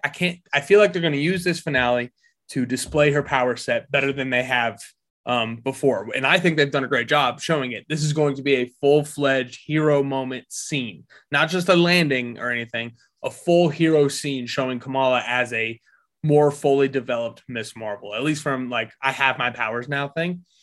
There are still emotional story beats to be wrapped up. Kamala and Nakia, Kamala and Bruno, Kamala and Cameron and Bruno seem to be kind of boys now. All of those things. Moving into next week, I guess, which storyline are you most interested in now that all the Kamala stuff seems to be wrapped up? Cameron's powers and how he's going to use those, damage control and their pursuit of Miss Marvel and now Cameron, or Kamala and all of her friends, doing the, hey guys thing. Yeah, right on. I would say not Cameron's powers. Like, to me, that seemed a little bit forced, like I said earlier, like, or just not forced, but just like, okay, got it. Like, now he's gonna have powers. I'm really excited. One thing you didn't mention that I'm really excited for is something you mentioned previously. Kamala and Bruno reuniting and how that storyline ends in this season. Like, that actually is what I'm probably most curious about, because I can kind of predict, all right, she gets the suit. That'll be it. I'm gonna enjoy awesome. It, but like story, like plot wise, it's not going to be this huge twist, I don't think, where it's like, all right, she gets suit. We're back in Jersey. We're fighting damage control. We're doing things. We're hitting drones. We're doing Spider-Man Far From Home. What I want to see is what is the resolution with Kamala or Kamala, however you pronounce it. I literally go back and both. Forth. I could be wrong. I'm a white guy. I don't really know. Same. And I always go back and forth. It's anyway. And Bruno, because I want to see, like, that has been that's another very well developed thing in this show, is that relationship, how Bruno, what's the school he got into? Oh gosh. Caltech. Thank you. I knew it was far the away. Same school Alex Dunphy gets into in the hit show Modern Family. There you go. There it is. Bruno gets into Caltech. There's that whole question. Bruno clearly has a crush on Kamala. Kamala has options, though. She's got plenty of options. We got Bruno, the best friend. We got Kareem, the cool guy that now has powers. Or not Kareem. Kamran that now has powers. And then also Kareem, who's also dope. And has his own, kind of power set with his mixed martial arts and all that good stuff. So anyway, scarf. Hey, that was cool. Was cool. It was like, all right. It was like, that was such a little like, see you later. So like, sick. Until next time. Knowing what her suit ends up being, her getting the red scarf finally, I'm like, yes, we did it. Yeah, we did it. Very cool. That's a great point. But honestly, beyond the Bruno thing, I'm excited for I hope we get a dope building the suit scene. I've always loved those in Spider-Man movies, and I think in the MCU we kind of like haven't had those until kind of No Way Home ish. But like in general, sort of Far From Home too. That was a cool scene. But sort of. I do love. Yeah, you're right. It was a very emotional scene. Yeah, you're right. Yeah, you might be right. I love Led Zeppelin. Yeah. That was a great MCU scene, I would say, more than a great Spider-Man scene. So, but yeah. Anyway, let's get off Spider-Man. Now I'm going down the rabbit hole. The suit. Let's get it. So I really think that they've done a really good job with so many of Kamala's themes throughout this movie. Obviously, the family dynamics get resolved here, and I love that. The figuring out, discovering who you are. You go back to that first episode where she's trying to make the most like pitch perfect 1-for-1 Carol Danvers outfit. And Bruno points out they want you to bring a little bit of you into the outfit. So she puts on the bangle. And I feel like her making her suit here is going to be so much about all of it's so video gamey, but all of the things that she's collected along this journey and through this 2-3 week journey she's been on. That's how she's going to build her suit, with the scarf, with the mask from Bruno, with the blouse. Could be a dress. I'm not sure. It's very loose, hanging at the bottom. The blouse that Nakia gives her, and the bangle and the scarf and all those things. They're going to make up her suit because that's who she is. The people important to her life is who she is. And I love that they're going to really they're going to show that. It's going to be symbolic. It's going to be, the suit is so going to tell that story. Huge fan of that. It seems like a shoe-in. As far as Kamran's powers, comic accurate from what I saw on Twitter this morning. So, I do think that you're right, that it is like, we got to get this kid powers. Let's put A and B here and make it happen. I wish it was a little more interesting, but going to make for a pretty cool action scene, I would assume. You know, we got a lot of really awesome visuals on our way. I did roll my eyes when they shot to him and he just did have a fist. I'm like, please don't be exactly the same, you know, because in the comics, they're a little different. They're actually very different, but from what they are in the comics. Anyway, looking into next week, I think we're on the same page that it's going to be a Kamala building her suit, realizing that she is who she is, and then battling damage control. Another part of this show that's just not as fleshed out. But MCU being the MCU, David, damage control has kind of been fleshed out throughout the Spider-Man franchise. Obviously, we see them in Homecoming, when we see them in No Way Home, and the drones we're very familiar with from Far From Home. All of that coming together. Do you think that this action scene is going to be the star of the show next week? The fight with damage control. Do you think that is what we are talking about the most next week? Or do you think it might be something else? I think it probably is. Or just I think this show has a lot of potential for like a very cool final swinging away scene, too, with Kamala, where it's like, this looks awesome, right? Like she's now a superhero. This is sitting on the light post. Exactly. Like it'll end with that, I imagine. But like how she gets there, right? How she like travels there, I think could be a really cool like action scene. Throw all the budget into that, ladies and gentlemen. Just toss it in there. I love a good swinging scene, and if it's Kamala Khan too, that's fine. And she rocks it just like Spider-Man does. Yeah, exactly. At the end of the movie, the music is swelling. God, the best. So hopefully it might be that. But honestly, I could see where what we're talking about most is a post-credit scene. So that's where we come to next. Right. So post-credit scene predictions, David. What do you got? Your first post-credit scene prediction here on the Direct Podcast. It's true. I'm at my prediction is it's very similar a la to WandaVision with Monica Rambeau, where there is maybe it's Monica herself, but I could see it where it is just kind of a scroll, right? Or maybe someone she knows around her has been a scroll this whole time, decloaks themselves and says, hey, Kamala, like something bigger is happening here. We got to go. Yeah. Cut the black, right? And then we're off because we have this in general. That's my specific prediction. In general, this has to be a connection to Captain Marvel in a real way. Do I think we're going to get Brie Larson? No. But I do think that we are going to get something that brings us into that movie, her next appearance. Yeah. I think the safe bet is that where it is Monica Rambeau, I think would make so much sense. Another character that we all just kind of fell in love with right away because just she is who she is, right? A shining star in a WandaVision series that was widely beloved for its characters. Wanda and Vision were such a great part of WandaVision. For Monica to stand out in that, pretty amazing, right? So I would not, my safe bet would be Monica coming in and telling Kamala, hey, we're interested in talking to you, whatever it is, you know what I mean? Welcome to the circus, that kind of thing. But another prediction I have, and this is kind of piggybacking off Liam Crowley a little bit. Shout out to the man, Liam Crowley. It's a little bit of a piggyback, but Secret Invasion is coming. The Marvels is coming. Skrulls are going to be a part of both projects, both that movie and that series. I would be shocked if they're not connected. They've built up in the MCU a handful of times that Skrulls could be anywhere. They did it in Far From Home. They did it in WandaVision. They did it. What am I missing? Or am I missing anything?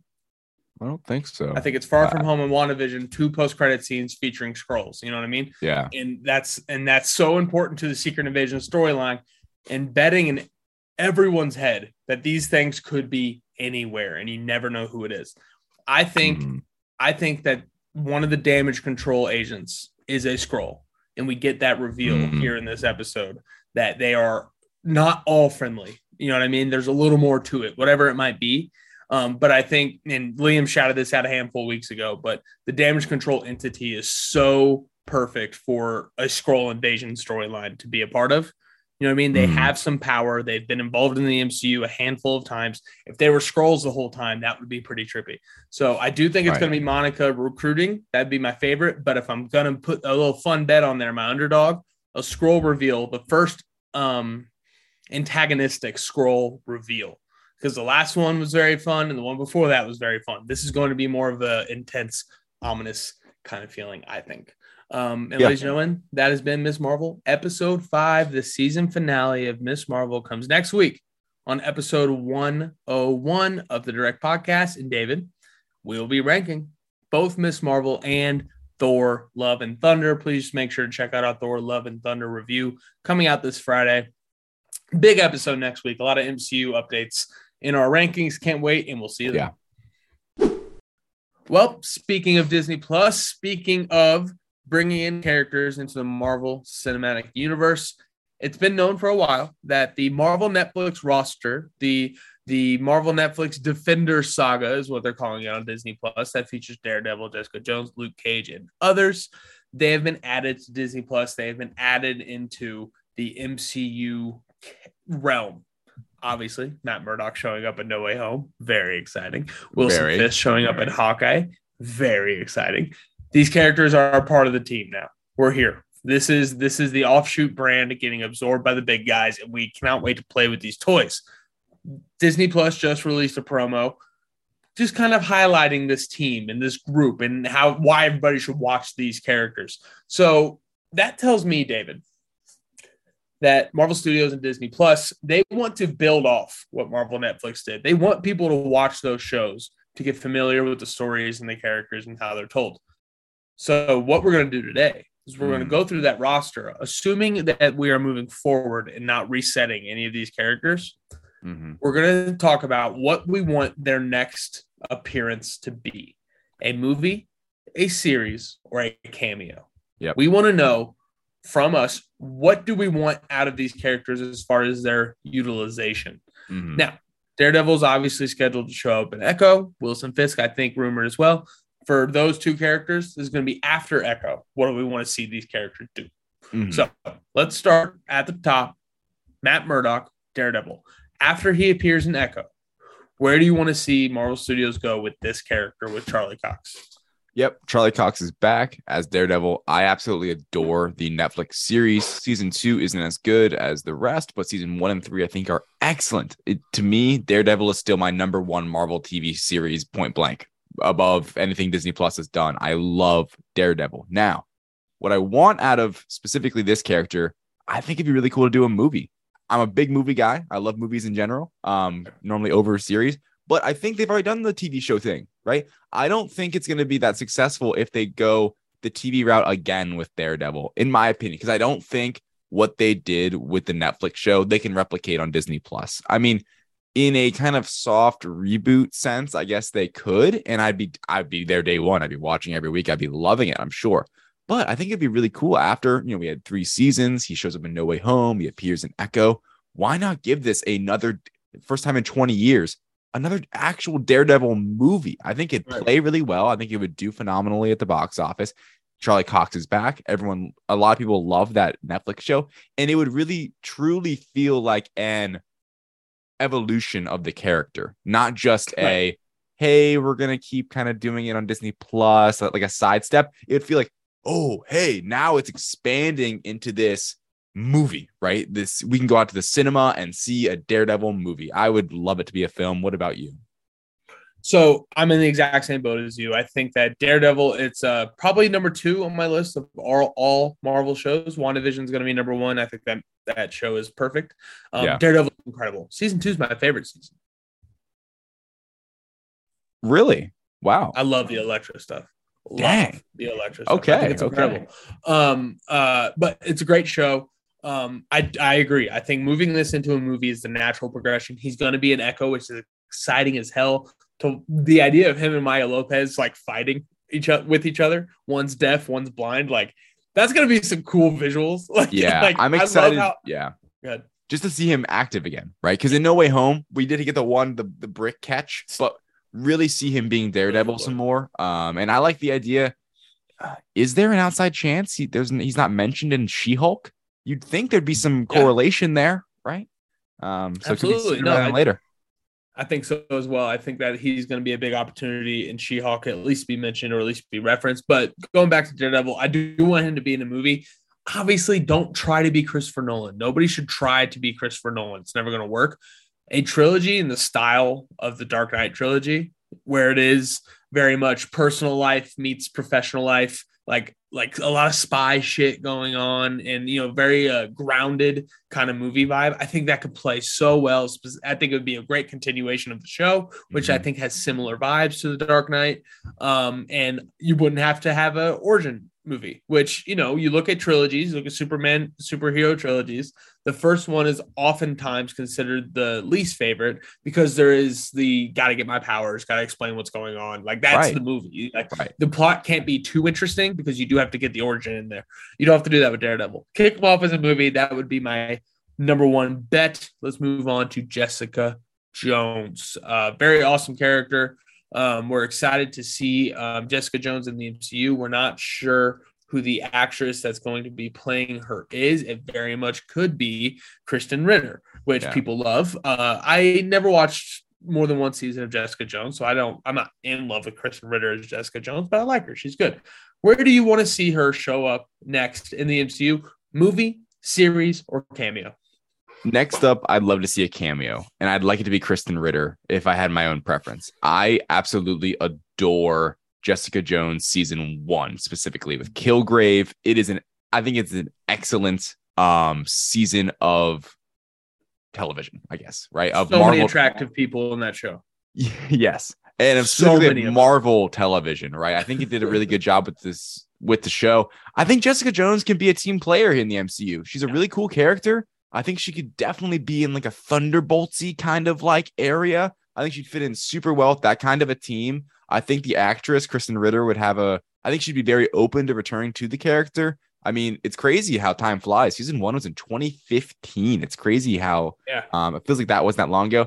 I think they ended up making 3 seasons. I watched all of them. I remember thinking that the first season was by far my favorite, but a really enjoyable show. That first season specifically, if you haven't seen Jessica Jones season 1, I highly suggest it. After that, if you get sucked in, keep watching. But really, I think Jessica Jones season 1 is really excellent. And I think a cameo in any of these Disney Plus shows coming out would be really cool. Just like they've been doing with specifically Wilson Fisk in that kind of similar vein. He kind of like pops up, right? They mention something about them and there they are. Because Jessica Jones is a formidable, opponent, I guess, if you're going up against her too. She's a very powerful character.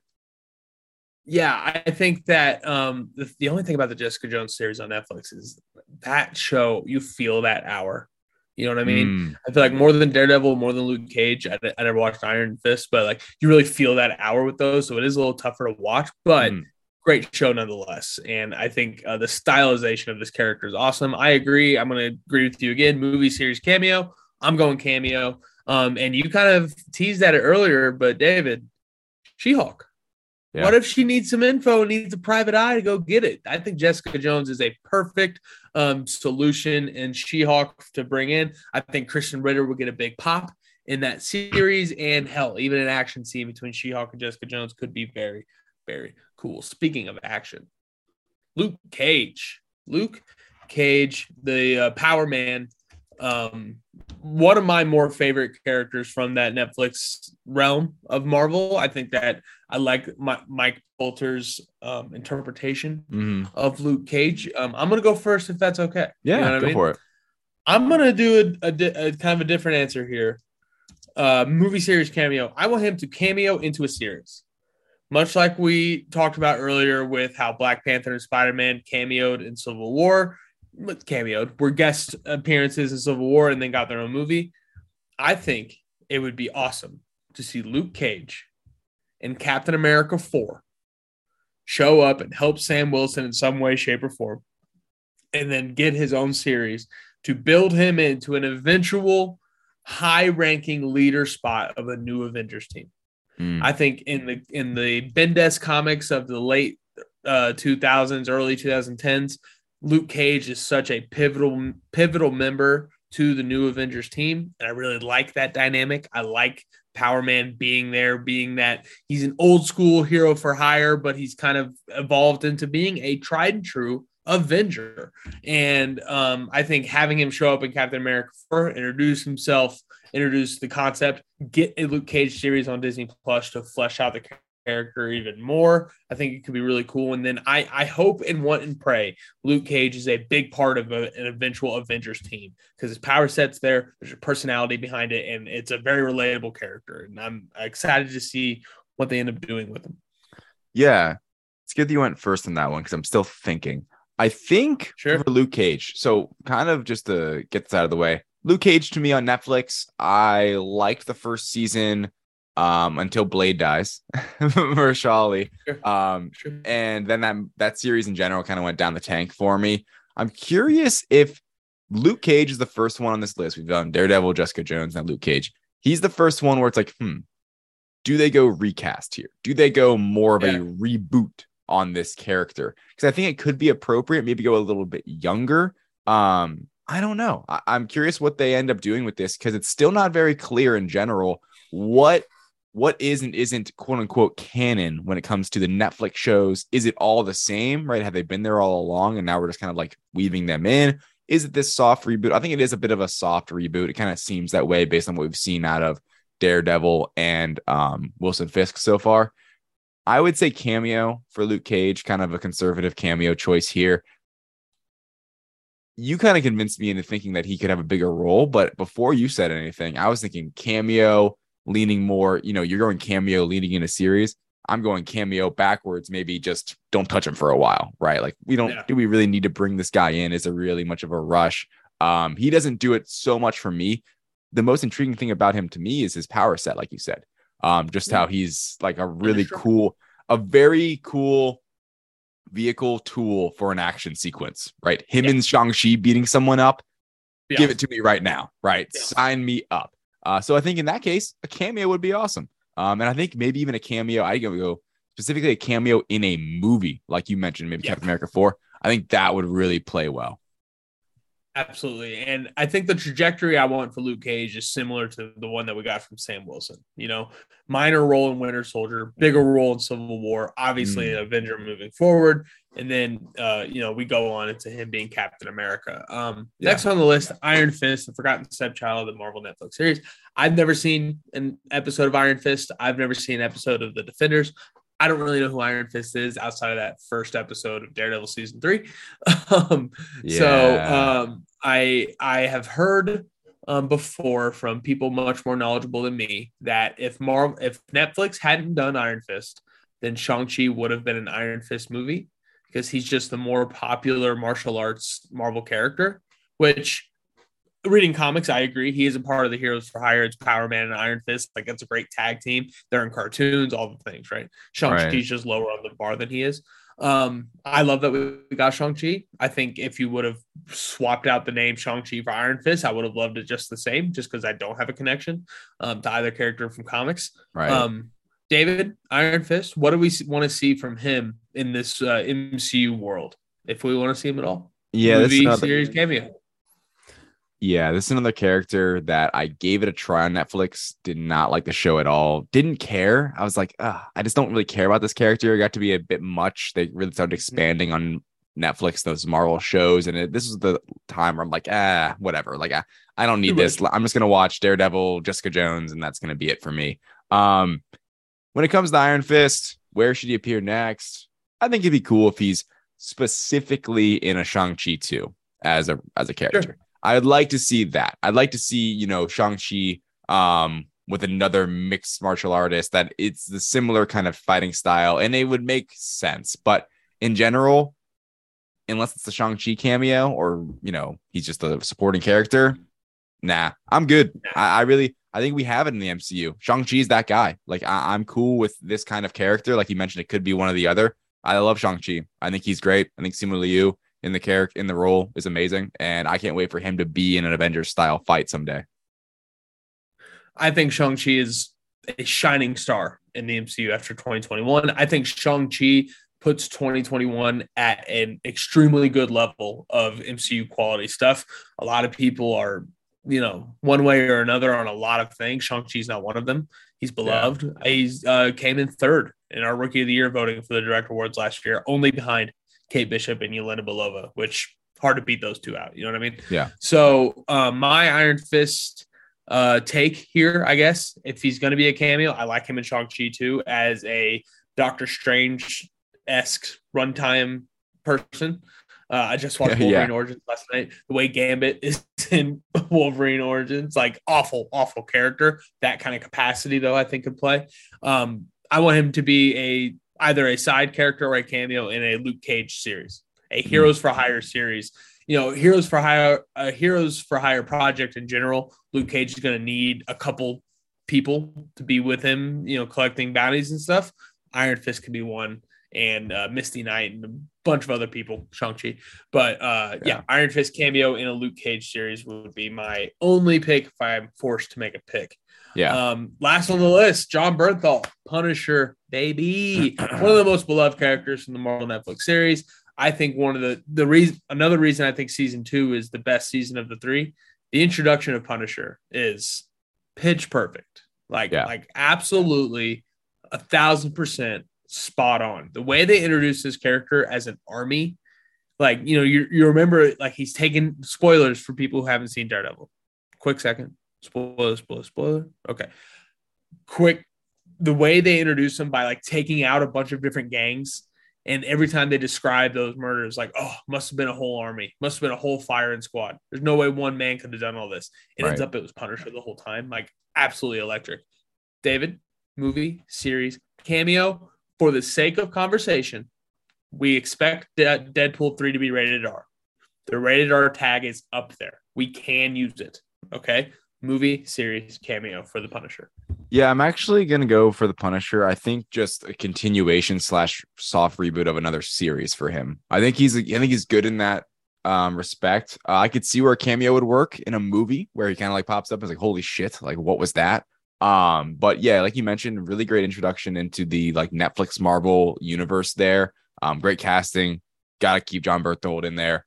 And yeah, I think a continuation of the series for him would be ideal, at least in my opinion. And I'll be honest, I didn't ever watch the Punisher series. I don't know why. I think it was part of that moment where I'm like, oh, there's a bunch of stuff out and I don't have time for this. Right. Yeah. And I need to have a tier list of what I'm actually going to watch and care about. Didn't quite make it. Yeah. Mm-hmm. And I've heard it's good, especially I think the first season is pretty good. But I think a series for him in the MCU where it is just taking out people, right? There's something to it where it's a little more, see more of the seedy underbelly of New York in the MCU, properly in the MCU, right? Would be really cool. And I think another same thing with, I think, Luke Cage, Jessica Jones, we mentioned, a really cool character to add into the MCU, unlike Iron Fist for us. We're blah, blah, blah. Punisher would be cool to pop into the MCU, what he brings to the table. Once again, maybe with that Thunderbolts team assembling, he could be really perfect. Cool, yeah, exactly. I would love to see him kind of be weaved into that unit, that kind of on the ground level MCU character. I absolutely love that. I never thought about that. That's money, man. It's absolutely money. I think they're building something great with the street level of the MCU with Hawkeye and now Echo coming up soon. Daredevil is going to be a part of that. Street level MCU is hot in the streets right now. What I like about Punisher, obviously Jon Bernthal's Punisher, I just talked about how great his origin in Daredevil was. Punisher in the Spider-Man cartoon from the 90s. Such a fun character. He's got all these gadgets. He's kind of like an evil Batman, the ethical conflict of Punisher with boy Spider-Man. Very cool. Punisher the movie from FX days past. Always a good time. In the comics, during the Civil War run for Marvel Comics, Punisher's a big part of a couple issues. There's a panel or a couple pages where Punisher kills a couple bad guys, and guess who's pissed off? Captain Steve Rogers. Guess who Frank Castle refuses to fight because he has too much respect for? Captain Steve Rogers. That's a really powerful series in the comics. So Punisher has range, man. He's all over the place. You pitched me with Thunderbolts, though. I'm all in on him being a part of the Thunderbolts. I think that could be really cool. Ladies and gentlemen, that has been movie series cameo. Just to recap, we think Daredevil should be in his own movie following Echo. Jessica Jones, a cameo. I said She-Hulk. She could also show up basically anywhere. Luke Cage, I said cameo to series. David said a cameo. Iron Fist, kind take it or leave it. Punisher, let's get season 3 going. Ladies and gentlemen, movie series cameo for the Marvel Netflix squad. Now, David, let's dive into those box office numbers. All right, everyone. The box office report of this week coming in hot off the press is the weekend domestic box office report.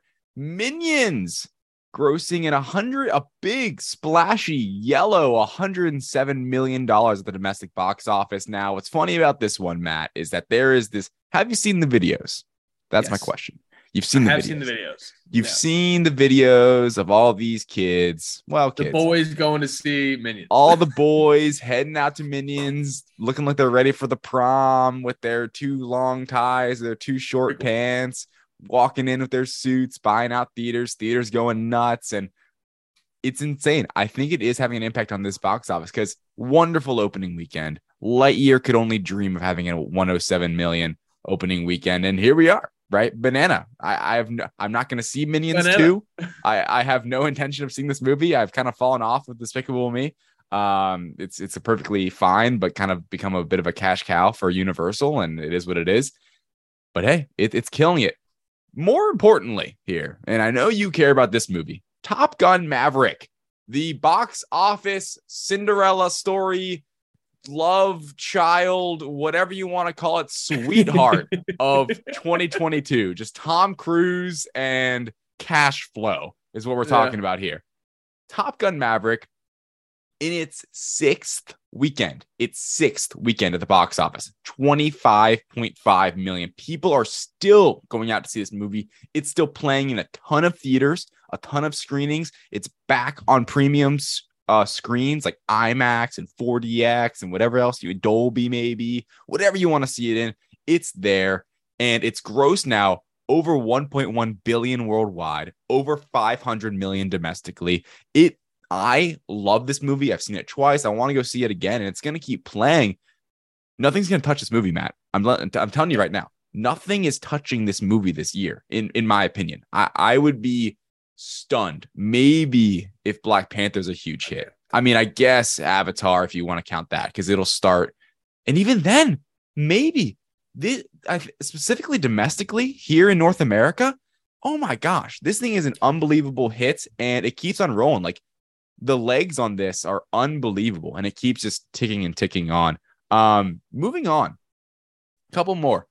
I'm going to go through these next ones for you a little more quickly. Elvis making $18.4 million in its second weekend, a solid hold for Elvis. Clearly, a lot of people went and saw it again on its second weekend. Maybe didn't check it out the first weekend.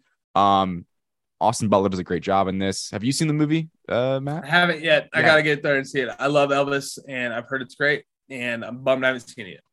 Yeah, well, you'll contribute maybe to the weekend 3 for Elvis. And Elvis is a good movie, I think. It's pretty long, but I think Austin Butler kills it. And speaking of which, like, the length of the movie is a contributing factor into this. Like, it can only play in so many theaters because it is nearly a 3-hour movie. It kind of flies by, the Baz Luhrmann kind of sprinkling of it all, but it's a good film and people are enjoying it. It is doing well at the box office so far. Jurassic World Dominion, 16 million. This is now its I think fourth weekend, if I'm getting, third or I think fourth. I didn't like this movie. It's doing well at the box office. Nothing to the levels of Top Gun Maverick, but 16 million is a pretty good hold right now. Especially because we are in a crowded state of the box office. We're getting Love and Thunder next weekend, which is going to really dampen some of these numbers we're talking about right now, especially in the latter end. But people still going out to see Jurassic World. Obviously, this past weekend was a holiday weekend, so there's maybe more kind of desire to go out and to see films. Fifth, and then I'm going to talk about the sixth in a second, but the fifth movie at the box office this weekend was The Black Phone. Ethan Hawke, not in his role from Moon Knight, but in a horror flick. It is doing really well at the box office. It made 12.2 million. It only cost, I think, 18 million to produce. Yeah, I saw like 15 to 18 million was the projected budget. Yeah, so it's doing excellent so far at the box office. It's only in its second weekend, and that's a big success. Now, what's not a big success, what has been a bit of a flop, in my humble opinion, is Lightyear. Chris Evans, Captain America himself, taking on this mantle as Buzz Lightyear. I was way off with my opening weekend prediction. I was also very high on the movie. I hadn't seen it yet, but I was also like, I thought it was going to have that. I thought it was going to have more of an audience, I guess, is the bottom line. And I think part of this has kind of been, it's like, quote unquote, like woke Lightyear, and there's kind of this whole like political element to it, which is nothing. Ladies and gentlemen, no matter anyone's opinion, when you are a movie studio trying to make money at the box office, you don't want to get political. You don't want there to be this, unless it's a political movie, you don't want there to be this kind of like pull and tug from audiences about like, should we morally or do our beliefs line up with a movie to go see it? Like, think about Top Gun Maverick. That movie should be, it kind of maybe is, propaganda, some politics. It is definitely the most apolitical military movie on the face of the planet, and that's completely on purpose. The enemy, this and that, like it's completely like apolitical. It seems like it could do well internationally, which it is. Lightyear, I thought it was a great movie. It only made $6.3 million this weekend. It's completely plummeted, and I think it's going to hit Disney Plus. Like I tweeted out, I said it should hit Disney Plus yesterday. It should already be on there. It needs to be a Disney Plus film, and I feel really bad for those at Pixar, because once again, they're kind of being, I think the effect is going to be is shunned to Disney Plus. Now, Matt, a question for you going off of this. With Lightyear specifically, and we talk a little bit about animated movies on here. Disney, obviously, that's like a huge part of Marvel, and they produce a lot of animated movies. Do you prefer, if at all, do you prefer seeing them go to straight to Disney Plus, like a Turning Red, perhaps, or do you still like to see, Minions make 107 at the opening box office? Like, do you care about animation, or do you go see animated movies? What's your opinion on that? So I like to see as many animated movies that come out because I find them very fun. I know what I'm getting into when I see an animated movie. It's going to be a good time. And when it's Pixar or DreamWorks or Disney, I know I'm going to end up getting some heart on the back end, right? As far as Minions, I'm a little too old for the Minions craze. I've only seen the first two Despicable Me's, and I saw them like when my high school girlfriend got her wisdom teeth taken out. We watched Despicable Me kind of thing. Nice. But that being said, the video of the Minions singing Banana to the tune of Barbara Ann on YouTube. One of my all-time favorite videos, watching that one Minion just get progressively upset with the falsetto Minion the entire time and knock him out. So I understand the Minions lore. It's meme. It's a meme. And I respect that. This is what Morbius wishes it could be, right? As far as animation beyond like Minions, something like that, I'm a little in a weird situation. I have not seen an animated movie in theaters in a very long time. Mm-hmm. I've been watching them at home, obviously throughout the pandemic. That's been the majority of the options available. I will say I have the Hue lights at home with the Hue sync that has the lights trail off the edges of the TV. Very, very fun watching animated movies in that because it's just so goddamn colorful. Watched Stranger Things with it last night. It was amazing. But so I definitely love animated movies. I watch as many as I can. Anytime there's one that I haven't seen, me and Aaron try to make a point to see it at some point. I was offered a screener for Lightyear, and unfortunately my sister had to get married, so I couldn't go see it. Damn it, Tim. I don't think I'll go check it in theaters until it hits Disney Plus. But I'm all for animated movies in theaters simply because Across the Spider-Verse has to be in theaters. Beyond the Spider-Verse has to be in theaters. That's what I'm here for. Those are billion-dollar movies. And it's interesting, obviously Sony's going to distribute those in theaters because they don't have like that's a big budget movie for them. That animation costs a ton, and it's something where they don't have a Disney Plus to plop it onto. It's interesting looking at Lightyear just for one more second that it is in the range. Like, think about it, Matt. If I was going into this months ago, Lightyear's going to be up there, right? With the Monsters, Inc., maybe, Cars, Up, Inside Out, Wall-E, Ratatouille even. No, it's down in the dumps. It's making Onward, which didn't do anything in the box office because of the pandemic, practically. It's just above that by 40 million. It's like it hasn't even reached The Good Dinosaur domestically. It hasn't even reached Cars 3, A Bug's Life, Cars 2. It's not doing well. And it's really sad because there were Soul, Turning Red, straight to Disney Plus for Pixar, and that might be a continued trend. Now, one extra question I have for you, Matt, talking about the box office as a whole. What lessons do you think So here's the thing about the MCU, right? We saw it just now with Multiverse of Madness. It's now all of a sudden on Disney Plus. That's great. It did wonderful at the box office, like around $930 million globally. The first MCU movie to stop in between 900 and a billion. No other MCU movie's ever done that. It's a rare little superlative for the Multiverse of Madness. Only one that stops in the 900 millions globally. What could the MCU, you think, or I guess comic book movies in general, learn from Top Gun Maverick when it comes to the legs? The legs are unbelievable on this movie. And is it just the word of mouth? Is it just creating a movie that everyone loves?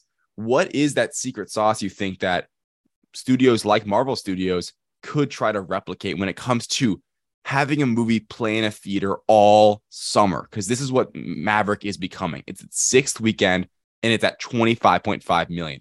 All summer movie. How does Marvel do it?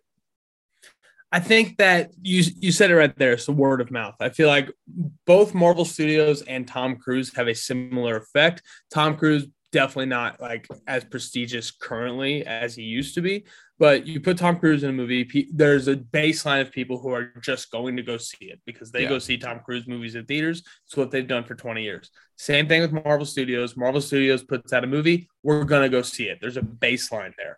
To get that baseline moving upward and to move above what your baseline is as a tentpole IP that Marvel Studios and Tom Cruise have become, it's that word of mouth, man. You know, Top Gun Maverick, nobody is talking about anything bad from this movie at any point. Everyone's talking about how good it is. It came out Memorial Day weekend. We're all wearing we're all around. We're at barbecues. We're at pool parties talking about stuff. You're going to see Top Gun Maverick. Even this weekend, I was at a 4th of July pool party here at my apartment. I had the aux for a little bit with the speaker that our group brought down. Top Gun Maverick theme song was the first thing I played. That's America. Like there's a cultural event happening with Top Gun Maverick, but it all started with everyone talking about how good it is. I think back to one Marvel Studios example from last year. Obviously, No Way Home had a big advantage over everybody, it being Spider-Man, right? Shang-Chi. That movie saved theaters. I will stand by that until the end of time. Shang-Chi should not have done as good as it did. It blew past expectations, saved movie theaters during the pandemic. Everyone talked about how good Shang-Chi was when it first came out. It was word of mouth. We got our screeners 2 weeks early for Shang-Chi because Marvel Studios wanted people talking about how good it was. There was a fan screener a week early for Shang-Chi because people wanted people talking about how good it was. You look at change that with Venom Let There Be Carnage. There was one press screening. It came out 2 days before the movie did. They didn't want anyone talking about this movie ahead of Venom Let There Be Carnage. I think when you have a good movie, you know it, and you need to trust yourself as a studio. We have a good product. We need to get as many people talking about it as possible. That's promotion, that's marketing, it's all those things. But the word of mouth, I think, is the biggest way you're going to do it. And you need pundits like the great people over the Direct and the Direct podcast. Hello. You need us doing the work. You need fans doing the work. That word of mouth is huge. We saw it with Maverick. We saw it with Shang-Chi. And on the opposite side, you saw it with Jurassic World Dominion. Honestly, like, I'm a big Jurassic Park guy. I love Jurassic Park. I was going to go see it in theaters. I heard how bad it was. You know what I mean? And I couldn't make it the first weekend. Again, my little sister got married that weekend, right? Or the weekend before I was in town. And I just never got around to seeing it because I just heard how bad it was. And so that word of mouth is huge on both sides of the table. Yeah. And what's crazy too, we mentioned word of mouth. You would think Shang-Chi made more than Let There Be Carnage. It didn't. That's what's crazy about it, right? Like, Let There Be Carnage, still that like Venom, Sony appeal, Spider-Man-esque thing. Like you mentioned, the power of Spider-Man, it's still there. That's what's crazy about it as well, is that like, and Venom 1 was a huge success, which makes, Let There Be Carnage look like not a big success for the times. It did really well. Also, Let There Be Carnage, it's like 97 minutes long. Right. You can pump that thing in a lot of different theaters. Yeah. Can I say one thing on Let There Be Carnage real quick? Mm-hmm. I know this sounds stupid, but I truly, honestly believe so much of the success for that movie from a box office standpoint was the marketing of the craziest post-credit scene you've ever seen. Right. You know what That's I mean? true. The craziest post-credit scene ever. And we all knew it was going to tie into No Way Home. I think, again, it sounds stupid. I think the success of Let There Be Carnage is on the back of No Way Home, a movie that doesn't come out for another 2 months. You know what I mean? Yeah. I really think like people saw Let There Be Carnage because they marketed it that way, the greatest post-credit scene ever. Yep. People saw that as I need to see Let There Be Carnage before I see No Way Home. And I know I'm going to see No Way Home. That's crazy to think about when you really think about like where we all were with Let There Be Carnage at the time. People were talking about how bad it was, but people were also talking about the post-credit scene. And that's what Sony did. And it's disrespectful. Yeah. And I mean, it's still Shang-Chi, to be fair, it didn't make as much globally, so internationally, but it did make more domestically by a Hell bit. yeah. So yeah, it all depends how you're looking at things. So speaking of the MCU, speaking of Marvel, speaking of the box office, Thor Love and Thunder is upon us. It is almost here. And so will come the box office report, right? How much was this thing going to make at the box office? Normally, in latter times, you would have been hearing me next week come on as a guest and talk about Thor Love and Thunder box office. But here I am full time, and I'm going to predict what it's going to make opening weekend and totally domestically. So without any further ado, my official Thor Love and Thunder opening weekend box office prediction domestically is $160 million at the box office. That would be approximately the 10th all-time MCU opening. I think this is a somewhat safe bet. Tracking has it in between, say, 140 to 170-ish. It'll narrow down in the coming days. But as of right now, as of recording, I have it around 160 million opening weekend. And I think that's about right. It will not reach the levels of Multiverse of Madness to kind of compare what the most recent Marvel movie, because I think there was more of the multiverse buzzword, right? More of a hype around that. More of we're coming off the tails of No Way Home. What other crazy cameos could happen? We're not getting that Love and Thunder. I think people are going to go see this movie. I think it maybe could even make more domestically over time. But opening weekend, Multiverse of Madness was a huge deal. Made 187 million. And I think 160 is a great opening weekend for Thor. And they'll definitely take it. Ragnarok only made 122 million opening weekend to compare Thor movies. So this would be a big step up. This would definitely be the highest Thor opening weekend. And I think we'll get it. I think it's a really nice spot for Disney to place Thor Love and Thunder. No real big competition the same weekend or even really coming down the pike. They can kind of own July once it comes out. And with that being said, as of right now, I'm thinking about 400 million total domestically. Doctor Strange is at like 410. So it'll be in the similar range. And then worldwide, I'd have it in the 800s as compared to the Doctor Strange 2 now being in the 900s. So I think it'll make less than Multiverse of Madness. I think there's more of that initial hype for Multiverse of Madness than there will be and is for Thor. And Thor has never really been a box office darling, believe it or not. It really has never been like the marquee thing for Marvel. Ragnarok did really well, but before that, not so much. And the interest is there. Opening weekend will be awesome. 160 is a ton of money. Let's not, even though it's less than Multiverse of Madness, let's think that is a ton. Like we're talking so highly of Maverick. Top Gun Maverick only made 123 opening weekend 3-day, right? This would be a significant, that would be significantly more than this. So yeah, I'm sticking to 160 million and we'll have to wait and see, Matt. I love doing these segments where you go first because you kind of give me a baseline, right? I feel like your prediction is what I want to go off of. Do I think it's going to be higher or lower? Maybe that's how we do this moving forward because you're the expert. And I can just kind of bet off the experts. A little over under. I do. I work in gambling, David. This is just kind of what I do, right? You set the line, I'll talk about it.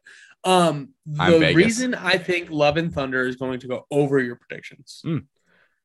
Both opening weekend and worldwide. I think this movie is going to make $1 billion.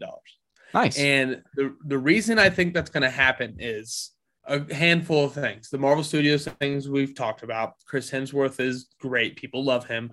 The great trailers, all these different things, right? It's a well-marketed movie. It's the fourth installment of a movie. People know what they're getting, all this stuff, right?